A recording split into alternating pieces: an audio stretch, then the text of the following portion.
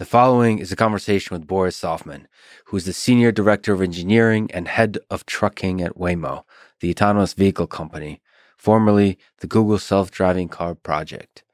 Before that, Boris was the co-founder and CEO of Anki, a robotics company that created Cozmo, which, in my opinion, is one of the most incredible social robots ever built.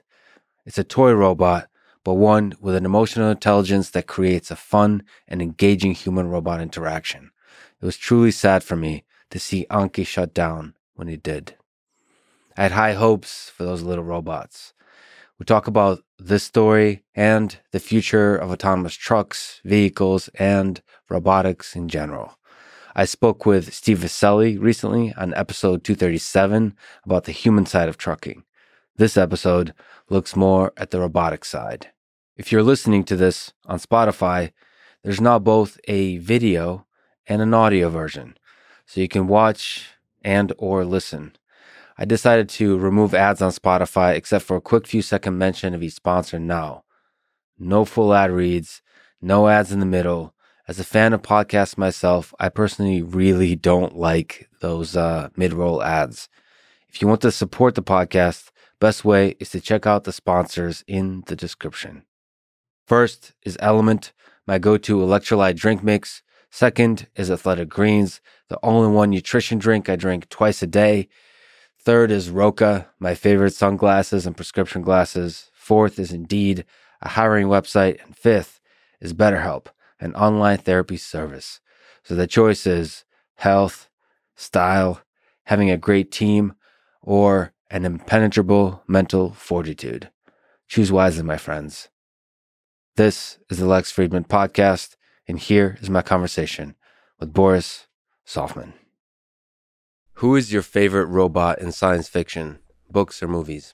WALL-E and R2-D2, where they were able to convey such an incredible degree of intent, emotion, and kind of character attachment without having any language whatsoever, and just purely through the richness of emotional interaction. So those are fantastic. And then the Terminator series, just like really pretty wide range, right? But I kind of love this dynamic where you have this like incredible Terminator itself that Arnold played, but and then he was kind of like the inferior like previous generation version that was like totally outmatched in terms of kind of specs by the new one, but still kind of like held his own. And so it was kind of interesting where you realize how many levels there are on the spectrum from human to kind of potentials in AI and robotics to futures. And so yeah, that movie really as much as it was like kind of a dark world in a way, was actually quite fascinating, gets the imagination going. Well, from an engineering perspective, both the movies you mentioned, WALL-E and Terminator, the first one is probably achievable. Humanoid robot, maybe not with like the realism in terms of skin and so on, but that humanoid form, we have that humanoid form. It seems like a compelling form. Maybe the challenge is it's super expensive to build, but you can imagine, maybe not a machine of war, but you can imagine Terminator-type robots walking around. Yeah. And then the same, obviously, with WALL-E. You've basically... So for people who don't know, you created the company Anki that created a small robot with a big personality called Cozmo that it does exactly what WALL-E does, which is somehow with very few basic visual tools is able to communicate a depth of emotion. And that's fascinating. But then, again, the humanoid form is... super compelling. So like Cozmo is very distant from a humanoid form, and then the Terminator has a humanoid form, and you can imagine both of those actually being in our society. It's true, and it's interesting because it was very intentional to go really far away from human form when you think about a character like Cozmo or like WALL-E, where you can completely rethink the constraints you put on that character, what tools you leverage, and then how you actually create a personality and a level of intelligence interactivity that actually matches the constraints that you're under, whether it's mechanical or sensors or AI of the day. This is why I almost was always really surprised by how much energy people put towards trying to replicate human form in a robot, because you actually take on some pretty significant kind of constraints and downsides when you do that. The first of which is obviously the cost, where it's just the articulation of a human body is just so like magical in both the precision as well as the dimensionality, that to replicate that even in its reasonably close form takes like a giant amount of joints and actuators and motion and sensors and encoders and so forth. But then you're almost like setting an expectation that the closer you try to get to human form, the more you expect the strengths to match, and that's not the way AI works. Is there's places where you're way stronger and there's places where you're weaker, and by moving away from human form, you can actually change the rules and embrace your strengths and bypass your weaknesses. And at the same time, the human form like has way too many degrees of freedom to play with. It's kind of counterintuitive, just as you're saying. But when you have fewer constraints, it's almost harder to master the communication of emotion. Like you see this with cartoons, like stick figures.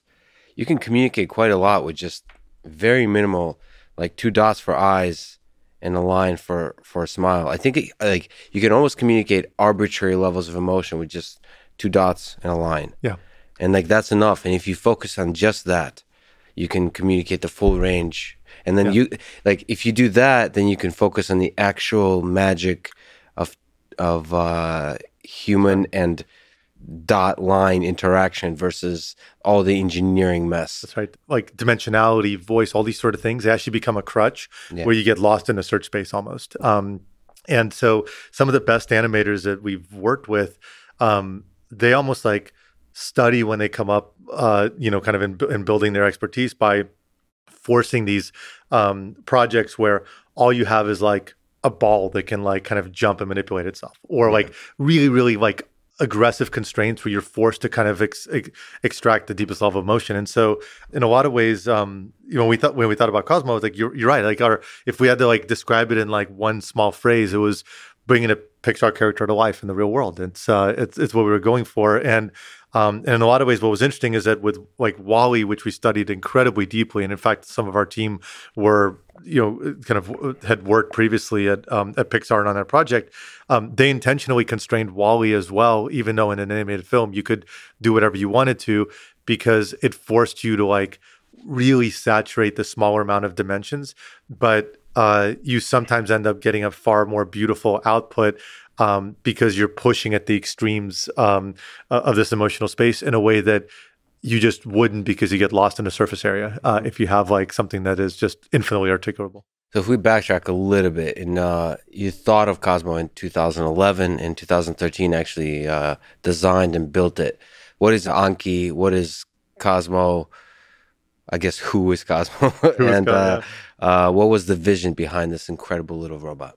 We started Anki back in like while we were still in graduate school. So myself and my 2 co-founders, we were PhD students in the Robotics Institute at Carnegie Mellon. And so we were studying robotics, AI, machine learning, kind of different areas. One of my co-founders was working on walking robots, for a period of time.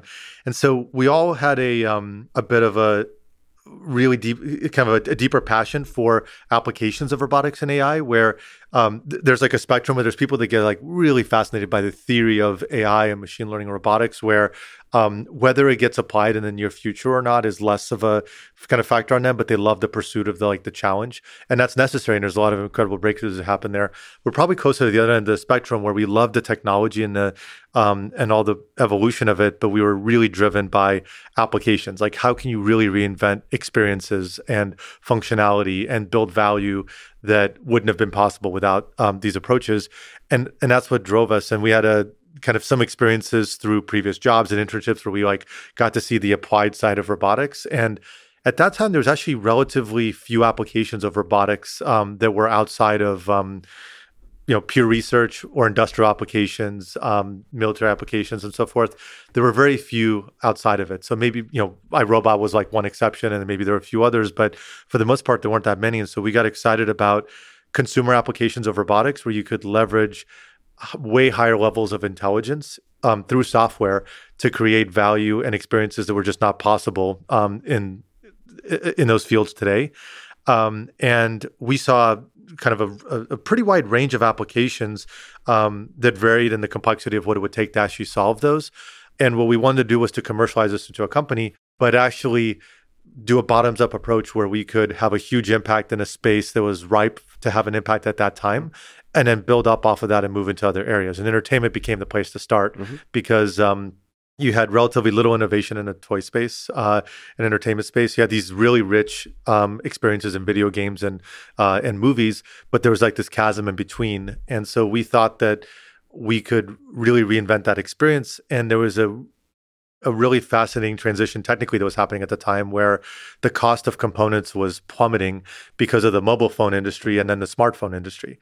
And so the cost of a microcontroller, of a camera, of a motor, of memory, of microphones, cameras was dropping by orders of magnitude. And then on top of that, with the iPhone coming out in 2000, I think it was 2007, I believe. That's right. It started to become apparent within a couple of years that this could become a really incredible interface device and the brain with much more computation behind a physical world experience that wouldn't have been possible previously. And so we really got excited about that and how we push all the complexity from the physical world into software by using really inexpensive components, but putting huge amounts of complexity into the AI side. And so Cozmo became our second product and the one that we're probably most proud of. The idea there was to create a physical character that had enough understanding and awareness of the physical world around it and the context that mattered to feel like he was alive, and to be able to have these like emotional kind of connections and experiences with people that you would typically only find inside of a movie. And the motivation very much was Pixar. Like we had an incredible respect and appreciation for what they were able to build in this like really beautiful fashion and film. But it was always like one, it was virtual, and two, it was like a story on rails that had no interactivity to it. It was very fixed. And it obviously had a magic to it, but where you really start to hit like a different level of experiences when you're actually able to physically interact with our robot. And then that was your idea with Anki. Like the first product was the cars. Yeah. So basically, you take a toy, you add intelligence into it in the same way you would add intelligence into AI systems within a video game, but you're not bringing it into the physical space. So the idea is really brilliant, which is you're basically bringing video games to life. Exactly. That's exactly right. We literally use that exact same phrase because in the case of Drive, this was a parallel of the racing genre. Yeah. And the goal was to effectively have a physical racing experience, but have a virtual state at all times that matches what's happening in the physical world. And then you can have a video game off of that, and you can have different characters, different traits for the cars, weapons and interactions and special abilities and all these sort of things that you think of virtually, but then you can have it physically. And one of the things that we were like really surprised by that really stood out and immediately led us to really like kind of accelerate the path towards Cozmo is that things that feel like they're really constrained and simple in the physical world, they have an amplified impact on people where the exact same experience virtually would not have anywhere near the impact, but seeing it physically really stood out. And so effectively with Drive, we were creating a video game engine for the physical world. And then with Cozmo, we expanded that video game engine to create a character and kind of an animation and interaction engine on top of it that allowed us to start to create these much more rich experiences. And a lot of those elements were almost like a proving ground for what would human-robot interaction feel like in a domain that's much more forgiving, where you can make mistakes in a game. It's okay if a car goes off the track or if Cozmo makes a mistake. And what's funny is actually we were so worried about that. In reality, we realized very quickly that those mistakes can be endearing. And if you make a mistake, as long as you realize you make a mistake and have the right emotional reaction to it, it builds even more empathy with the character. Yeah, that's brilliant. Exactly. So when the thing you're optimizing for is fun, you have so much more freedom to fail, to explore. And also in the toy space, like all of this is really brilliant. Like I got to ask you, backtrack. It seems for a roboticist to take a jump into the direction of fun is a brilliant move because one, you have the freedom to explore and to design all those kinds of things, and you can also build cheap robots Yeah. Like you don't have to like if you're not chasing perfection and like toys, it's understood that you can go cheaper, Yeah. which means in robot it's still expensive, but it's actually affordable by a large number of people. So it's a really brilliant space to explore. Yeah, that's right. It's and in fact, we realized pretty quickly that like perfection is actually not fun. Yeah. Because like in a traditional roboticist sense, the first kind of path planner, and this is the the part that I worked on out of the gate was like a lot of the kind of AI systems where you have these vehicles and cars racing, kind of making optimal maneuvers to try to kind of get ahead, and you realize very quickly that like that's actually not fun because you want the like chaos from mistakes and so you start to kind of intentionally almost add noise to the system in order to kind of create more of a realism in the exact same way the human player might start really ineffective and inefficient and then start to kind of increase their quality bar as they progress. And there is a really, really aggressive constraint that's forced on you by being a consumer product where the price point matters a ton, particularly in like kind of an entertainment where you can't make $1,000 product unless you're going to meet the expectations of $1,000 product. Mm-hmm. And so, in order to make this work, like your cost of goods had to be like well under $100. In the case of Cozmo, we got it under $50 end to end, fully packaged and delivered, and it was under $200 at retail. The cost at retail. Yeah. So okay, if we sit down like at the early stages, if we go back to that, and you're sitting down and thinking about what Cozmo looks like. From a design perspective and from a cost perspective, I imagine that was part of the conversation. Well, first of all, what came first? Did you have a cost in mind? Is there a target you're trying to chase? Did you have a vision in mind, like size? Did you have, because there's a lot of unique qualities to Cosmo. So for people who don't know, they should definitely check it out. There's a display, there's eyes on the little display, and those eyes it's pretty low resolution eyes, right? But they still are able to convey a lot of emotion. And there's this arm like that lift sort of lift stuff, but there's something about arm movement that adds even more kind of depth. It's like the face communicates emotion and sadness and disappointment and happiness, and then the arms kind of communicates, I'm trying here. Yeah. I'm doing my best in this complicated world. Exactly. So it's interesting because like all of Cosmo is only 4 degrees of freedom, and 2 of them are the 2 treads, which is for basic movement. And so you literally have only a head that goes up and down, a lift that goes up and down, and then your 2 wheels. And you have sound and a screen, and a low resolution screen. And with that, it's actually pretty incredible what you can come up with. Where, like you said, it's a really interesting give and take because there's a lot of ideas far beyond that. Obviously, as you can imagine, where, like you said, how big is it? How much degrees of freedom? What does he look like? What does he sound like? How does he communicate? It's a formula that actually scales way beyond entertainment. This is the formula for human kind of robot interface more generally. Is you almost have this triangle between the physical aspects of it, the mechanics, the industrial design, what's mass producible, the cost constraints, and so forth. You have the AI side of how do you understand the world around you, interact intelligently with it, execute what you want to execute, so perceive the environment, make intelligent decisions, and move forward. And then you have the character side of it. Most companies that have done anything in human-robot interaction really miss the mark or underinvest in the character side of it. Mm-hmm. They overinvest in the mechanical side of it, and then varied results on the AI side of it. And so the thinking is that you put more mechanical flexibility into it, you're going to do better. Mm-hmm. You don't necessarily. You actually create a much higher bar for a high ROI because now your price point goes up, your expectations go up, and if the AI can't meet it or the overall experience isn't there, you miss the mark. So how did you, through those conversations, get the cost down so much and made it so simple? Like that, there's a big theme here because you come from the mecca of robotics, which is Carnegie Mellon University. Robotics, like for all the people I've interacted with that come from there or just from the world experts at robotics, they would never build something like Cozmo. Yeah.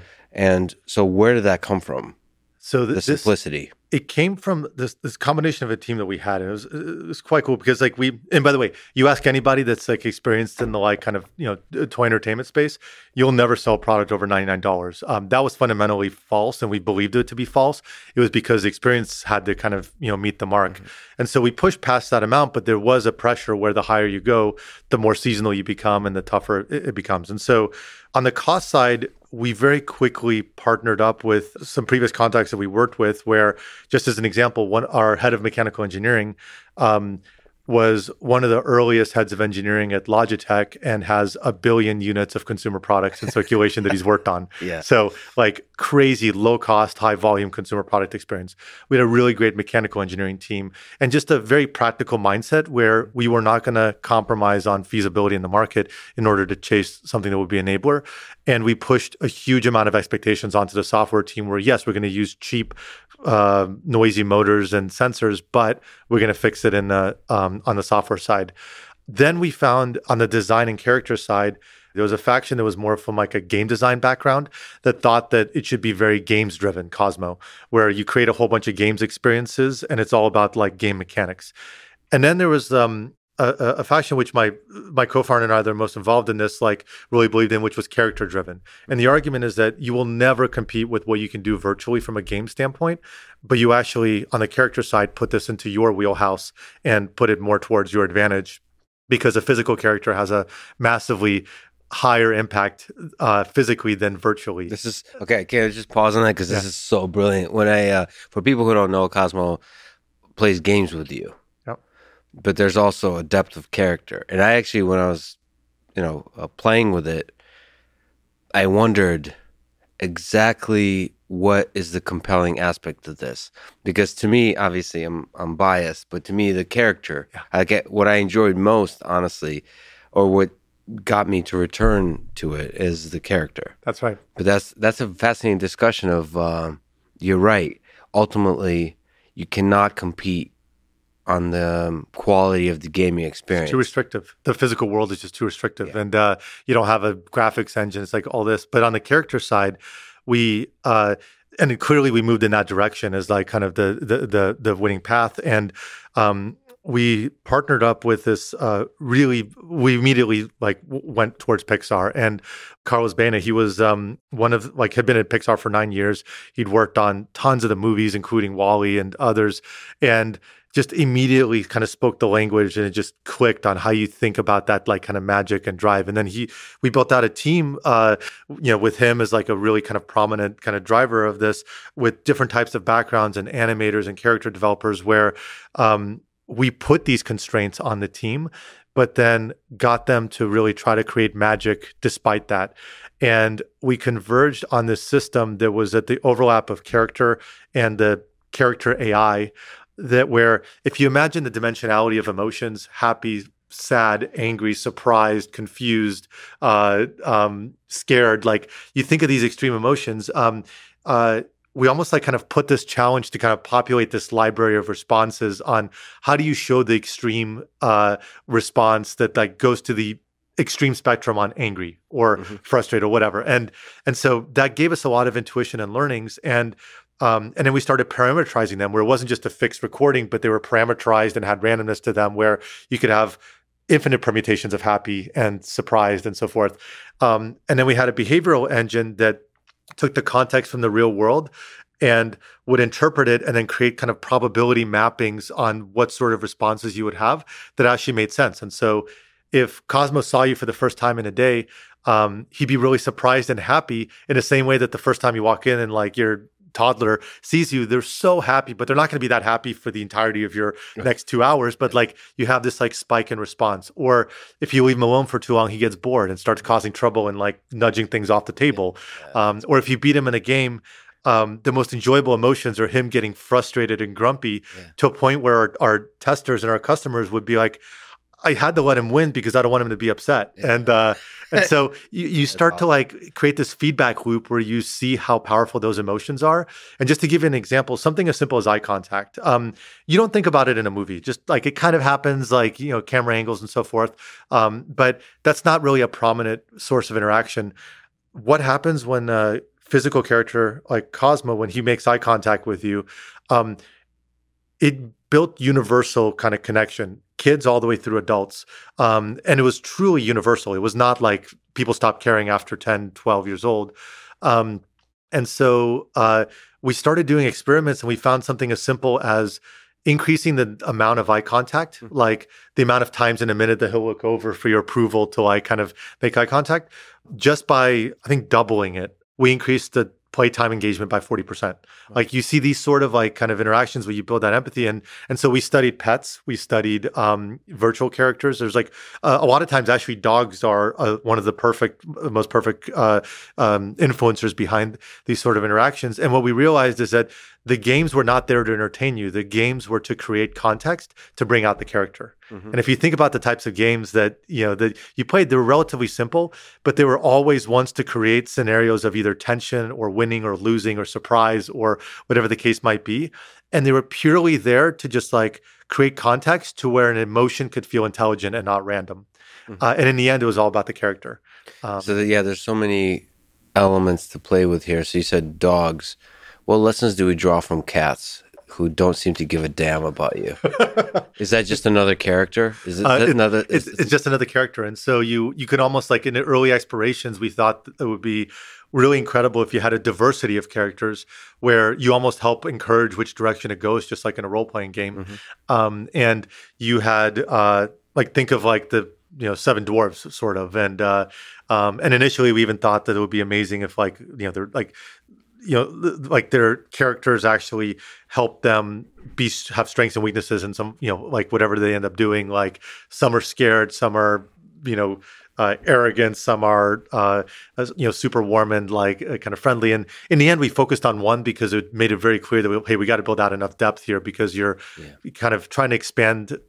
It's almost like how long can you maintain a fiction that this character is alive, to where the person's explorations don't hit a boundary, which happens almost immediately with typical toys, and even with video games. How long can we create that immersive experience to where you expand the boundary? And one of the things we realized is that you're just way more forgiving when something has a personality and it's physical. That is the key that unlocks robotics interacting, in the physical world more generally, is that when you don't have a personality and you make a mistake as a robot, the stupid robot made a mistake. Why is it not perfect?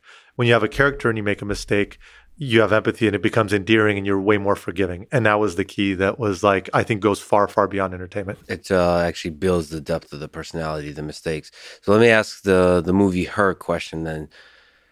Cosmo feels like the early days of something that will obviously be prevalent throughout society at a scale that we cannot even imagine. My sense is it seems obvious that these kinds of characters will permeate society and that we'll be friends with them. We'll be interacting with them in different ways. In the way you don't think of it this way, but when you play video games, they're often cold and impersonal, but even then, you think about role-playing games, you become friends with certain characters in that game.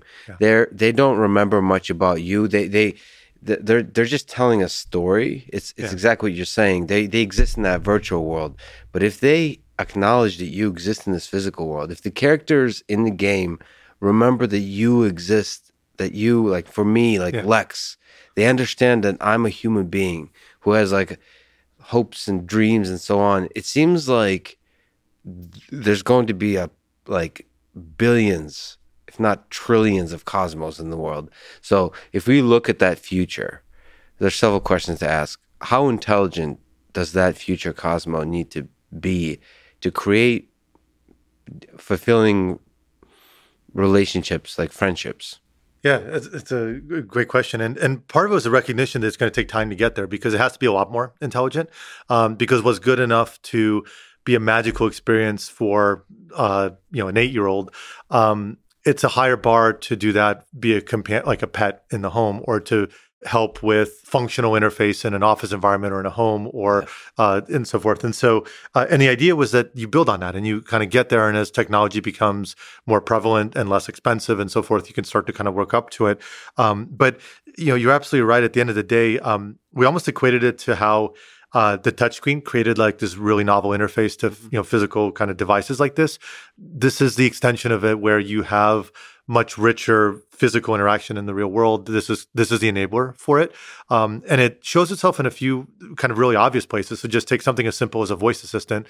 Most people will never tolerate an Alexa or a Google Home just starting a conversation proactively when you weren't kind of expecting it, because it feels weird. It's like you were listening and then now you're kind of it feels intrusive.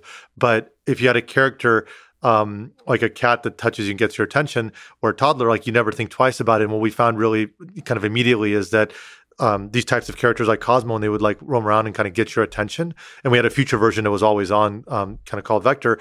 People were way more forgiving. And so you could initiate interaction in a way that is not acceptable for machines.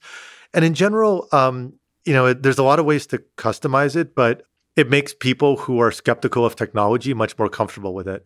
There were a couple of really, really prominent examples of this. So when we launched in Europe, and so we were in I think like a dozen countries, if I remember correctly, but like we went pretty aggressively in launching in Germany and France and UK, and we were very worried in Europe because there's obviously like a socially higher bar for privacy and security, where you've heard about how many companies have had troubles on things that might have been okay in the US, but like are just not okay in Germany and France in particular.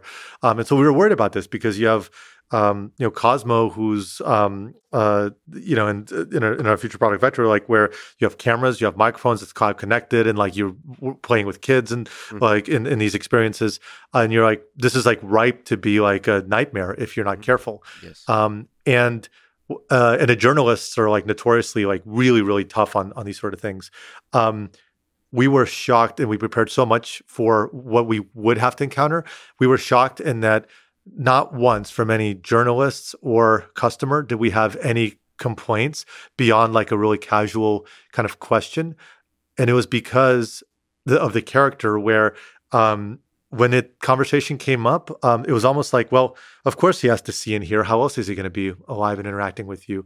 And it completely disarmed this like fear of technology that enabled this interaction to be much more fluid. Mm-hmm. And again, like entertainment was a proving ground, but that is like there's like ingredients there that carry over to a lot of other elements down the road. That's hilarious. That we're a lot less concerned about privacy if the thing has value and charisma. I mean, that's true for all of human to human interaction too. It's an understanding of intent where like, well, he's looking at me, he can see me. If he's not looking at me, he can't see me. Right. So it's almost like you're communicating intent, and with that intent, people were like kind of a more understanding and calmer. And it's interesting. And it was just the earliest kind of version of starting to experiment with this, but it was an enabler. And then you have like completely different dimensions where like, kids with autism had like an incredible connection with Cozmo that just went beyond anything we'd ever seen. And we have like these just letters that we would receive from parents. And we had some research projects kind of going on with some universities on studying this. But there's an interesting dimension there that got unlocked that just hadn't existed before, that has these really interesting kind of links into society and a potential building block of future experiences. So if you look out into the future, do you think we will have, beyond a particular game, a companion like Her, like the movie Her, or like a Cozmo that's kind of asks you how your day went too, right? Like a friend. Yeah. How many years away from that do you think we are? What's your intuition? Good question. So I think the idea of a different type of character, like more closer to like kind of a pet style companionship, will come way faster. And there's a few reasons. One is like to do something like in Her, that's like effectively almost general AI, and the bar is so high that if you miss it by a bit, you hit the uncanny valley where it just becomes creepy and not appealing. Because the closer you try to get to a human in form and interface and voice, the harder it becomes. Whereas you have way more flexibility on still landing a really great experience if you embrace the idea of a character. And that's why one of the other reasons why we didn't have a voice, and also why like a lot of video game characters, like Sims, for example, does not have a voice. When you think about it, it wasn't just a cost savings like for them. It was actually for all of these purposes. It was because when you have a voice, you immediately narrow down the appeal to some particular demographic or age range or kind of style or gender. If you don't have a voice, people interpret what they want to interpret, and an 8-year-old might get a very different interpretation than a 40-year-old.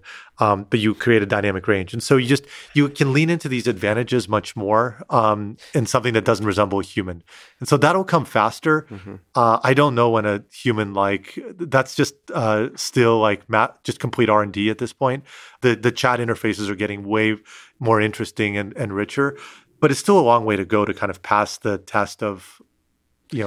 Well, let's consider, let me play devil's advocate. So Google is a very large company that's servicing, it's creating a very compelling product that wants to provide a service to a lot of people. But let's go outside of that. You said characters. Yeah. It feels like, and you also said that it requires general intelligence to be a successful participant in a relationship, which could explain why I'm single. But I honestly want to push back on that a little bit, because I feel like, is it possible that if you're just good at playing a character, you're in a movie, there's a bunch of characters. If you just understand what creates compelling characters, and then you just are that character and you exist in the world, and other people find you and they connect with you just like you do when you talk to somebody at a bar. I like this character. This character is kind of shady. I don't like them. You pick the ones that you like, and maybe it's somebody that's reminds you of your father or mother. I don't know what it is, but the Freudian thing. But there's some kind of connection that happens, and that's the Cozmo you connect to. That's the future Cozmo you connect, and that's. So I guess the statement I'm trying to make, is it possible to achieve a depth of friendship without solving general intelligence? I think so. And it's about intelligent kind of constraints, right? And just you set expectations and constraints such that in the space that's left, you can be successful. And so you can do that by having a very focused domain that you can operate in. For example, you're a customer support agent for a particular product, and you create intelligence and a good interface around that. Or kind of in the personal companionship side, you can't be everything to across the board. You kind of solve those constraints, and I think it's possible. My worry is I right now I don't see anybody that has picked up on where kind of Cozmo left off, and is pushing on it in the same way. And so I don't know if it's a sort of thing where, similar to like how in .com there were all these concepts that we considered that didn't work out or like failed or like were too early or whatnot. And then 20 years later, you have these like incredible successes on almost the same concept. Like it might be that sort of thing where like there's another pass at it that happens in 5 years or in 10 years. But it does feel like that appreciation of that, like the three-legged stool, if you will, between like, the hardware, the AI, and the character, that balance, it's hard to, I'm not aware of anywhere right now where like that same kind of aggressive drive with the value on the character is happening. And so, to me, just a prediction, exactly as you said, something that looks awfully a lot like Cozmo, not in the actual physical form, but in the three-legged stool. Something like that in some number of years will be $1 trillion company. I don't understand. Like, it's obvious to me that like character, not just as robotic companions, but in all our computers, they'll be there. It's like Clippy was like 2 legs of that stool or something like that. Yeah. I mean, those are all different attempts. And what's really confusing to me is they're born, these attempts, and everybody gets excited, and for some reason they die. And then nobody else tries to pick it up. And then maybe a few years later, a crazy guy like you comes around with just enough brilliance and vision to create this thing, and is born. A lot of people love it. A lot of people get excited, but maybe the timing is not right yet. Yeah.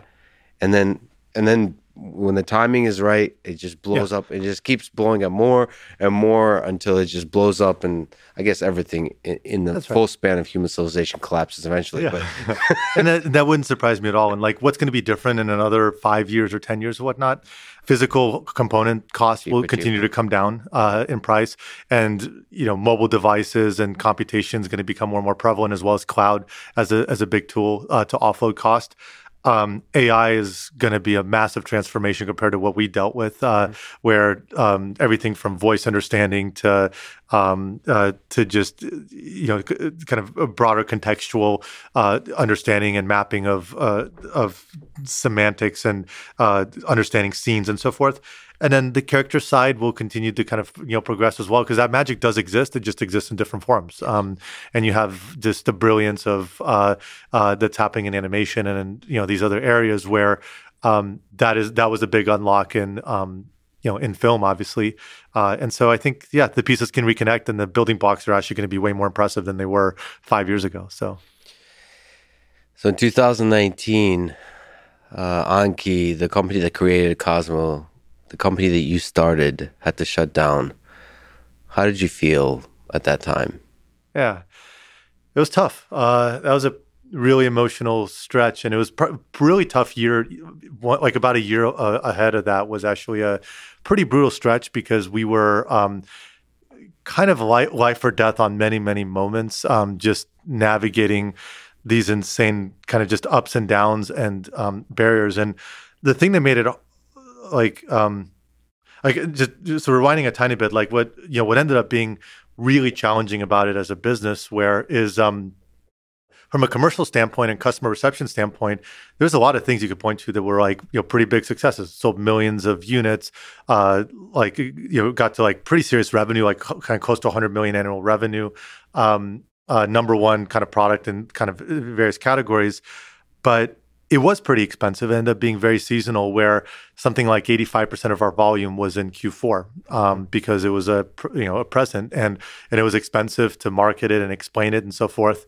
And even though the volume was really sizable and the reviews were really fantastic, forecasting and planning for it and managing the cash operations was just brutal. It was absolutely brutal. You don't think about this when you're starting a company or when you have a few million in revenue, because it's just your biggest costs are kind of just your headcount and operations, and everything's ahead of you. But we got to a point where, if you look at the entire year, you have to operate your company, pay all the people and so forth. You have to pay for the manufacturing, the marketing, and everything else, to do your sales in mostly November, December, and then get paid in December, January by retailers. And those swings were were really rough, and just made it so difficult, because the more successful you became, the more wild those swings became, because you'd have to spend, tens of millions of dollars on inventory, tens of millions of dollars on marketing, and tens of millions of dollars on payroll and everything else. And then just the bigger dip, and then you're waiting for the wild Q4. And it's not a business that is recurring kind of month to month and predictable. And it's just, and then you're locking in your forecasts in July, maybe August, if you're lucky.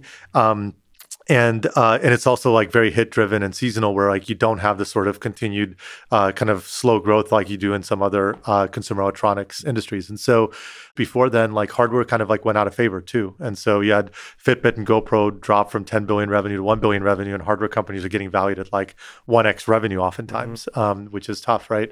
And so we effectively kind of got caught in the middle, where we were trying to quickly evolve out of entertainment and move into some other categories, but you can't let go of that business, because that's what you're valued on, that's what you're raising money on.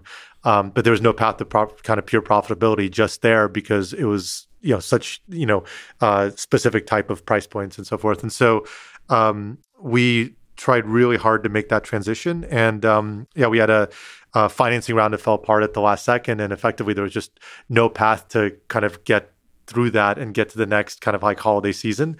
And so we ended up selling some of the assets and kind of winding down the company. It was brutal. I was very transparent with the company, in the team, while we were going through it, where actually, despite how challenging that period was, very few people left. I mean, people loved the vision, the team, the culture, the kind of chemistry and kind of what we were doing. There was just a huge amount of pride there. And then we wanted to see it through, and we felt like we had a shot to kind of get through these checkpoints. We ended up, and I mean, by brutal, I mean like literally like days of cash, like 3-4 different times, runway, like in the year, kind of before it, where you're like playing games of chicken on negotiating credit line timelines and like repayment terms and how to get like a bridge loan from an investor. It's just like level of stress that like as hard as things might be anywhere else, like you'll never come close to that where you feel that like responsibility for 200 plus people, right? And so we were very transparent during our fundraise on who we're talking to, the challenges that we have, how it's going, and when things are going well, when things were tough. And so it wasn't a complete shock when it happened, but it was just very emotional. Where like when we announced it finally that like we basically we're just like watching kind of like the runway and trying to kind of time it. And when we realized that like we didn't have any more outs, we wanted to like kind of wind it down, make sure that it was like clean and we could like kind of take care of people the best we could. But yeah, like broke down crying at all hands, and somebody else had to step in for a bit, and like it was just very, very emotional. But the beautiful part is like afterwards, like everybody stayed at the office till like 2-3 in the morning, just like drinking and hanging out and telling stories and celebrating. And it was just like one of the best, for many people, it was like the best kind of work experience that they had. And there was a lot of pride in what we did. And there wasn't anything obvious we could point to that like, hey, if only we had done that different, things would have been completely different. It was just like the physics didn't line up. But the experience was pretty incredible, but it was hard. Like it had this feeling that there was just like incredible beauty in both the technology and products and the team that, there's a lot there that like in the, right context could have been pretty incredible, but it was emotional. Just thinking, I mean, just looking at this company, like you said, the product and technology, but the vision, the implementation, you got the cost down very low. Yeah. And the compelling, the nature of the product was great. So many robotics companies failed at this. The robot was too expensive. It didn't have the personality. It didn't really provide any value, like a sufficient value to justify the price. So like you succeeded where basically every single other robotics company, or most of them that are like go in the category of social robotics, have kind of failed. And I mean, it's quite tragic. I remember reading that. I'm not sure if I talked to you before that happened or not, but I remember, I'm distant from this. I remember being heartbroken reading that because, like, if Cozmo is not going to succeed, what is going to succeed? Because that to me was incredible. Like, it was an incredible idea. Cost is down. The minimum, it's just like the most minimal design in physical form that you could do. It's really compelling. The balance of games, so it's a fun toy. It's a great gift for all kinds of age groups, right? Yeah. It's compelling in every single way, and it seemed like it was a huge success. And it failing was, I don't know. There was heartbreak on many levels for me, just as an external observer. I was thinking, how hard is it to run a business? That's what I was thinking. Like, if this failed, this must have failed because it's obviously not like, it's business. Yeah, maybe it's some aspect of the manufacturing and so on. But I'm now realizing it's also not just that. It's sales, marketing, all those. It's everything, right? Like, how do you explain something that's like a new category to people that like have all these predispositions? And so, like, it had some of the hardest elements of, if you were to pick a business, it had some of the hardest customer dynamics, because like to sell a $150 product, you got to convince both the child to want it and the parents to agree that it's valuable. So you're having like this dual prong marketing challenge. You have manufacturing, you have like really high precision on the components that you need. You have the AI challenges. So there were a lot of tough elements, but it was this feeling where like it was just really great alignment of unique strength across kind of like all these different areas. Just like incredible, like, kind of character and animation team between this like Carlos, and there's like a character director Day that came on board, and like, really great people there. The AI side, the manufacturing, where like never missing a launch, right? And actually, kind of hitting that quality was it was heartbreaking, but Here's one neat thing is like we had so much like fan mail from kind of kids and parents. Like I actually like there was a bunch that collected in the end Yeah. that I actually saved, and like I never it was too emotional to open it, and I still haven't opened it. And so I actually have this giant envelope of like a stack this much of like letters from kids and families, just like every permutation you can imagine. And so planning to kind of I don't know, maybe like a 5 year 5 year to some year reunion, just inviting everybody over, and we'll just like kind of dig into it and kind of bring back some memories. But good impact. And Well, I think there will be companies, maybe Waymo and Google will be somehow involved that will carry this flag forward and will make you proud, whether you're involved or not. I think this is one of the greatest robotics companies in the history of robotics. So you should be proud. It's still tragic to know that, because you read all the stories of Apple and let's see, SpaceX and like companies that were just on the verge of failure several times through that story, and it's almost like a roll of the dice. Yeah. They succeeded, and here's a roll of the dice that just happened to go. And that's the appreciation that like when you really like talk to a lot of the founders, like everybody goes through those moments, and sometimes it really is a matter of like timing, a little bit of luck. Like some things are just out of your control, and you get a much deeper appreciation for just the dimensionality of that challenge. But the great thing is that like a lot of the team actually like stayed together, and so there were actually a couple of companies that where we kind of kept big chunks of the team together, and we actually kind of helped align this to help people out as well. And one of them was Waymo, where a majority of the AI and robotics team actually had the exact background that you would look for in like kind of AV space. And it was a space that a lot of us like, worked on in grad school, were always passionate about, and ended up, maybe the time, serendipitous timings from another perspective where like kind of landed in a really unique circumstance. It's actually been quite exciting too. So it's interesting to ask you just your thoughts. Cozmo still lives on under Dream Labs, I think. Are you tracking the progress there, or is it too much pain? Is that something that you're excited to see where that goes?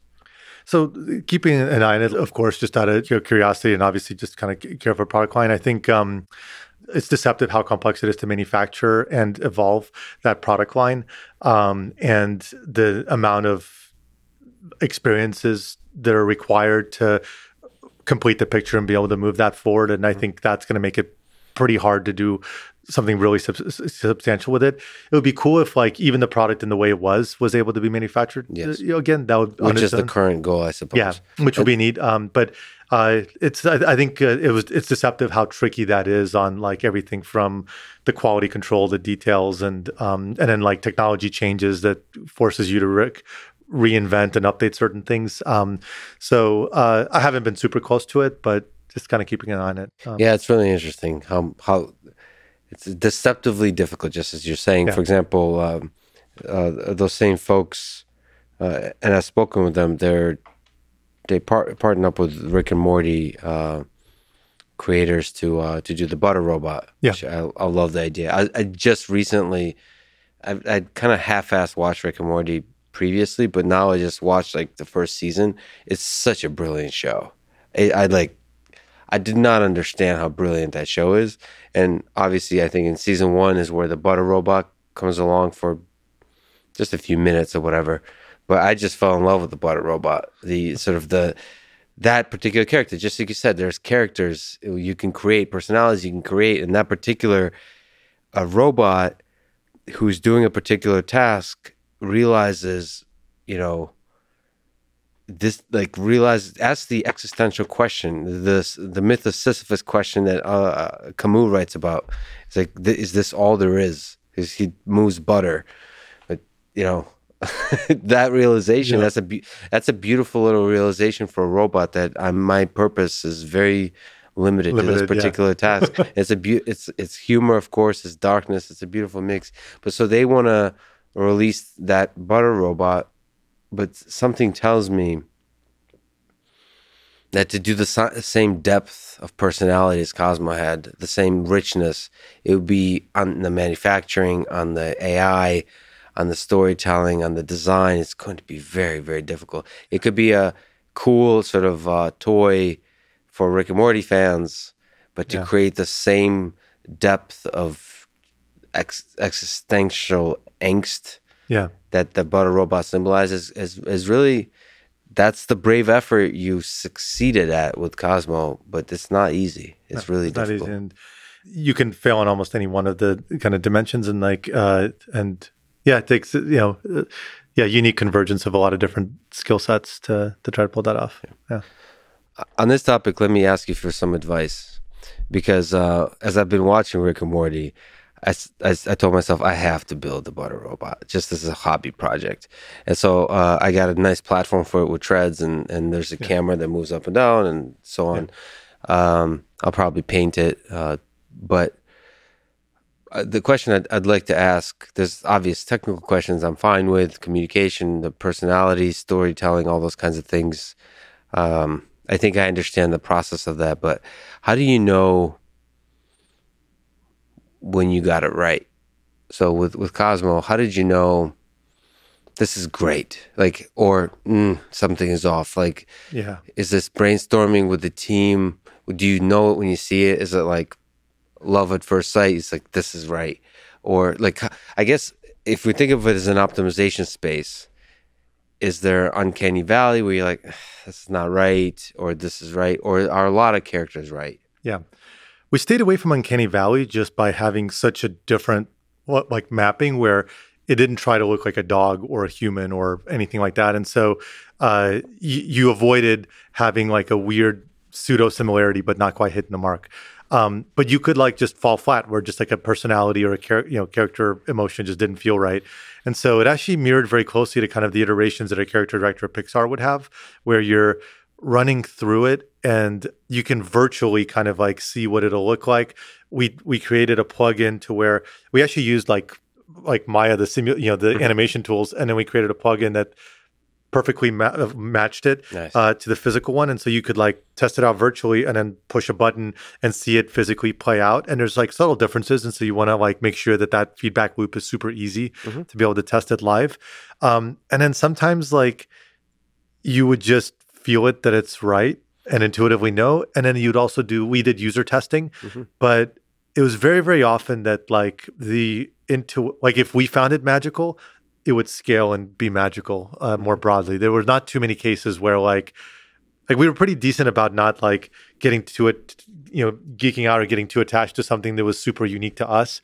But trying to kind of like, put a customer hat on and does it truly kind of feel magical? And so in a lot of ways, it just gave a lot of autonomy to the character team to really think about the character board and mood boards and storyboards and like what's the background of this character and how would they react.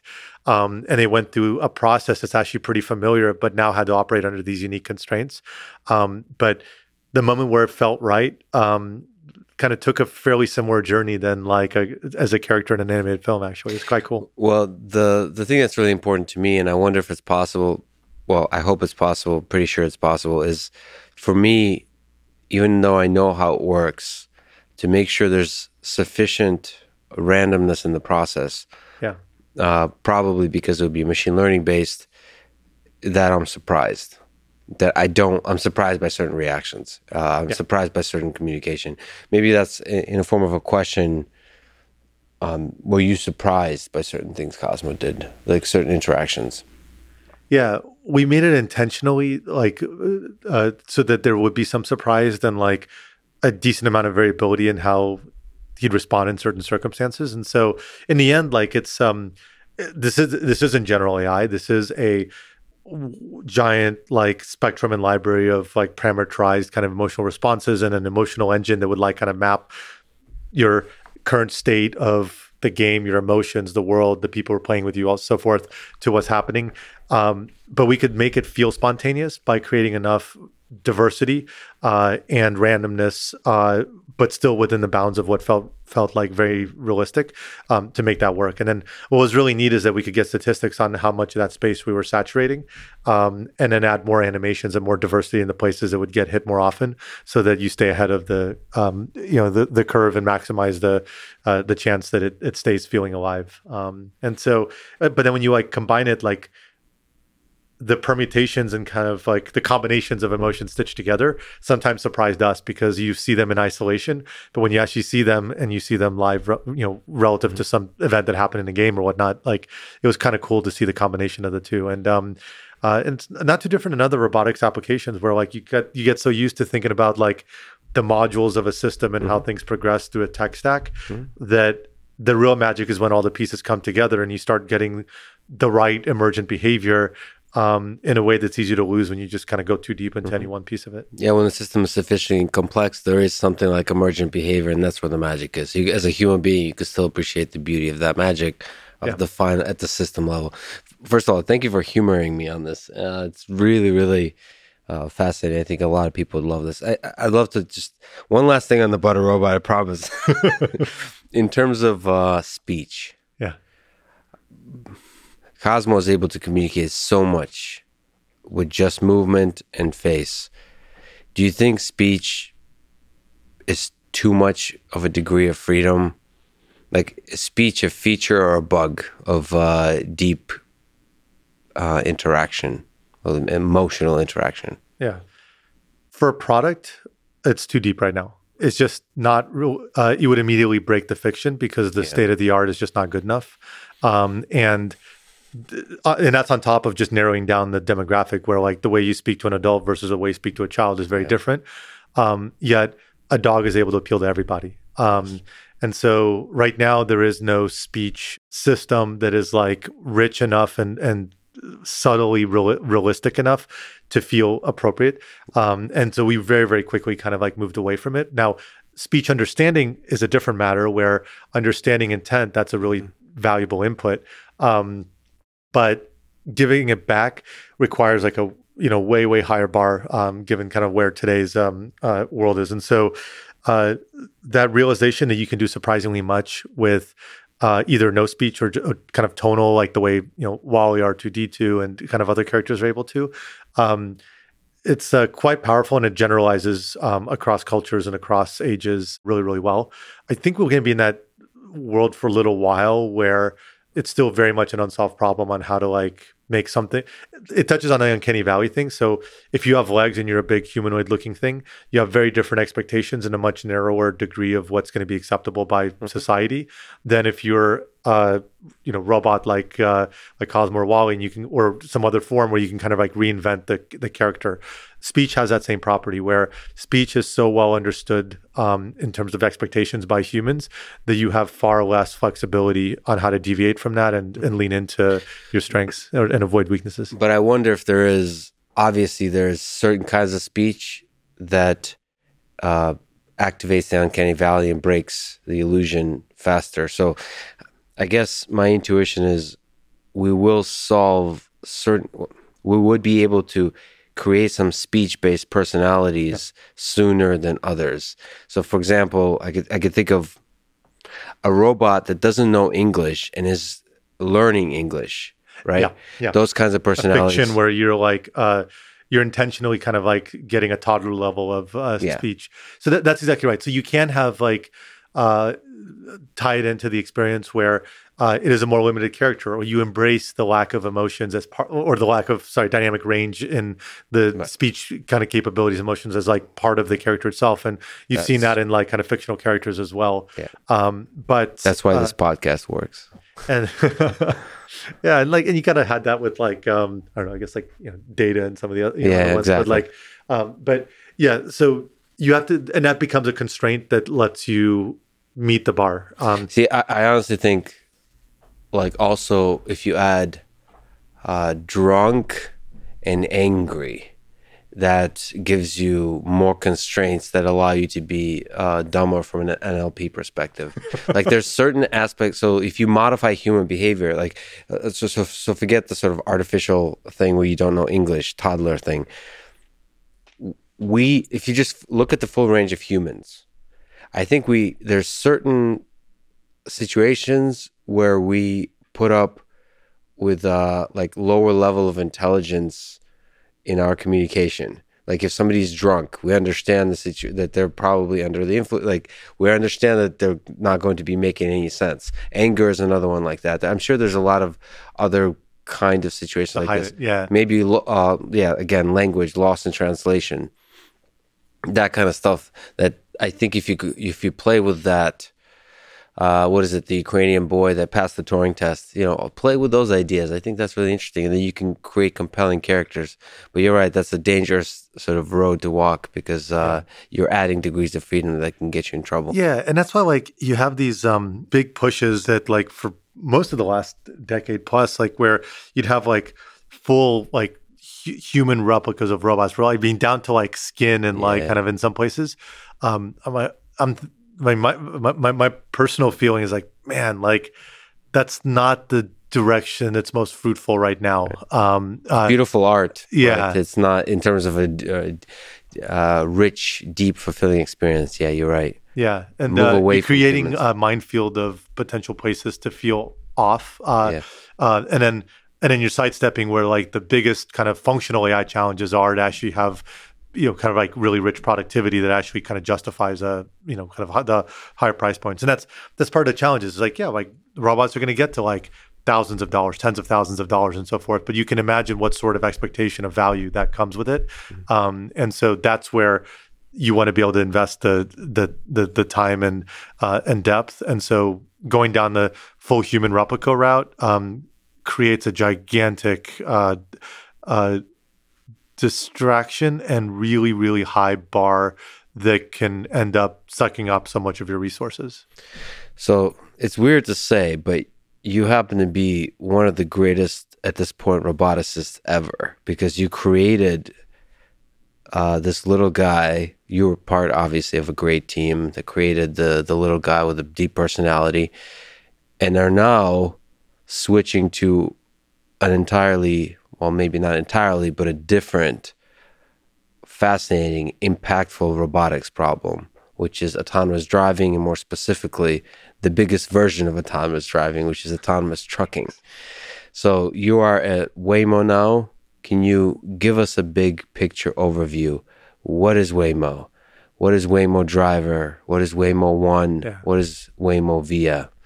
Can you give an overview of the company and the vision behind the company? For sure. Waymo, by the way, it's been eye-opening on just how incredible the people and the talent is, and how in one company you almost have to create, 30 companies worth of like technology and capability to like kind of solve the full spectrum of it. So, so I've been at Waymo since 2019, so about 2.5 years. So Waymo is focused on building what we call a driver, which is creating the ability to have autonomous driving across different environments, vehicle platforms, domains, and use cases.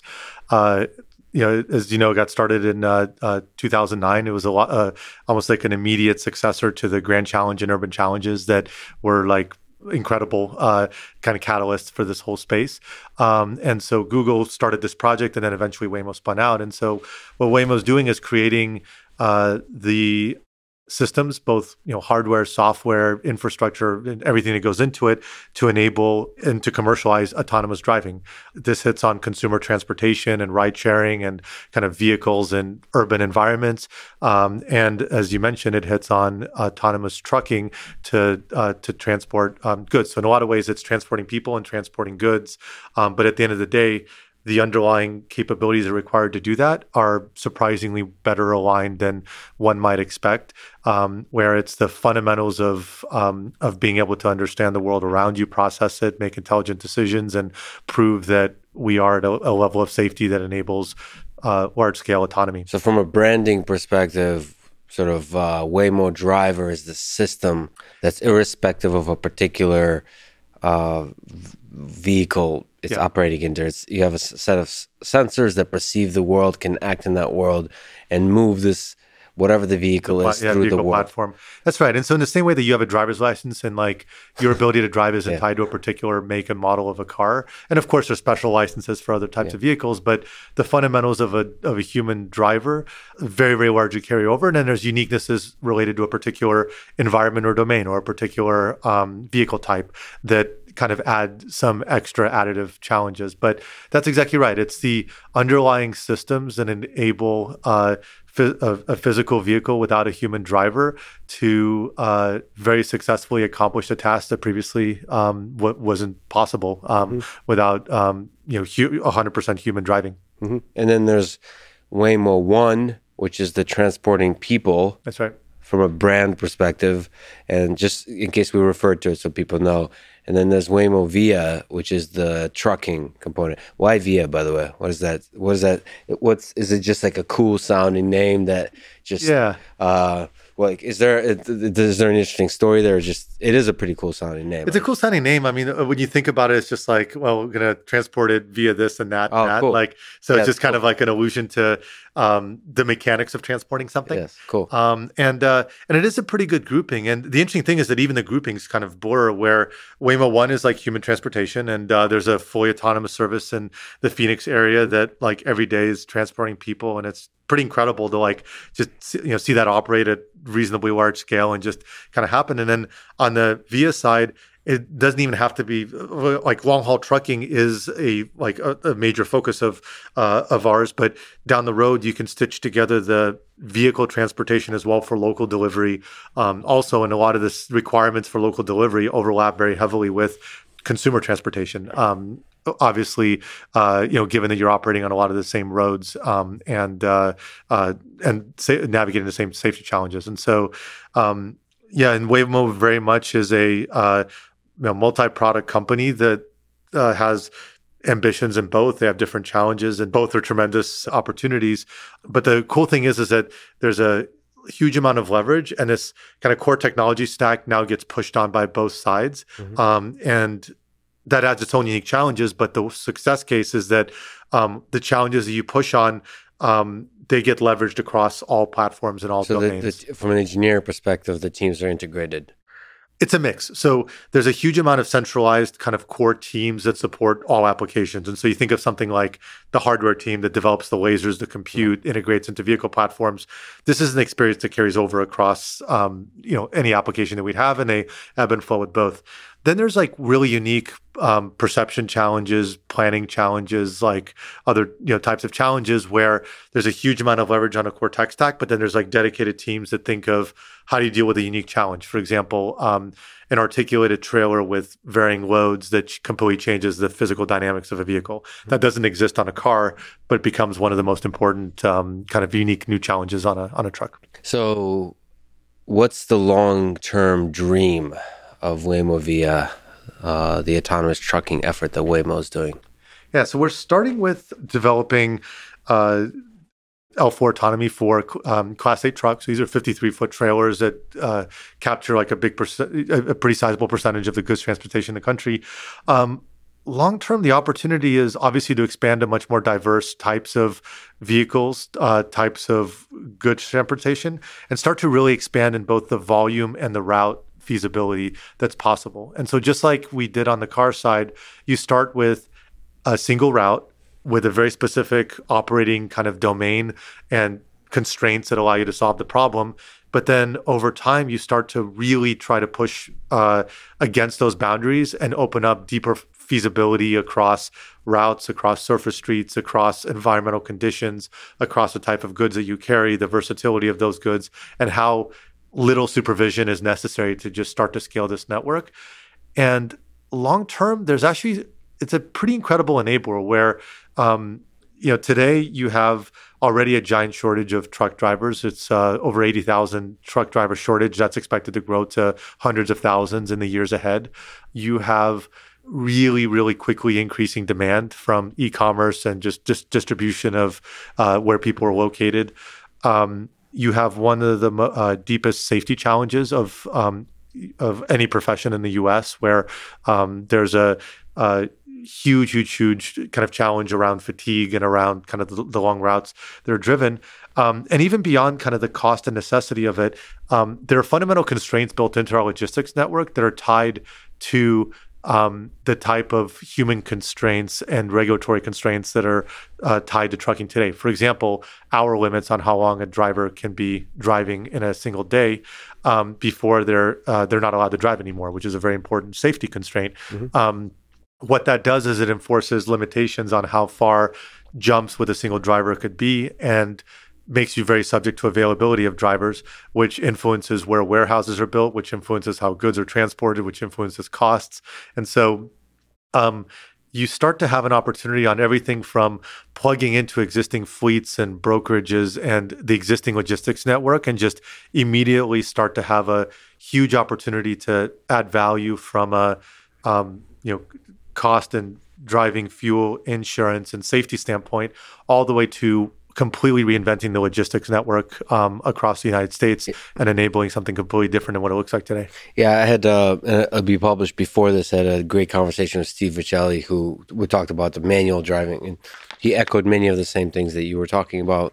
But we talked about much of the fascinating human stories of truck drivers. He was a truck driver for a bit as a grad student to try to understand the depth of the problem. These are fascinating lives. We have some drivers that have 4 million miles of lifetime driving experience. It's pretty incredible. And it's learning from them. Like, some of them are on the road for 300 days a year. It's very unique type of lifestyle. So there's fascinating stuff there. Just like you said, there's a shortage of actually truck drivers taking the job, counter to what I think is publicly believed. So there's an excess of jobs and a shortage of people to take up those jobs. And just like you said, it's such a difficult problem.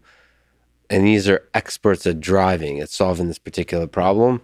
And it's fascinating to learn from them, to understand, how hard is this problem? And that's the question I want to ask you from a perception, from a robotics perspective. What's your sense of how difficult is autonomous trucking?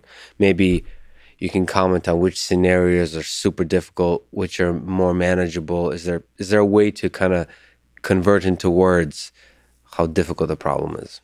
Yeah, it's a very good question. So there's and as you can expect, it's a mix. Some things become a lot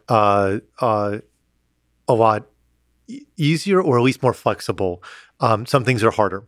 And so, on the things that are like the tailwinds, the benefits, a big focus of automating trucking, especially initially, is really focusing on the long-haul freeway stretch of it, where that's where a majority of the value is captured.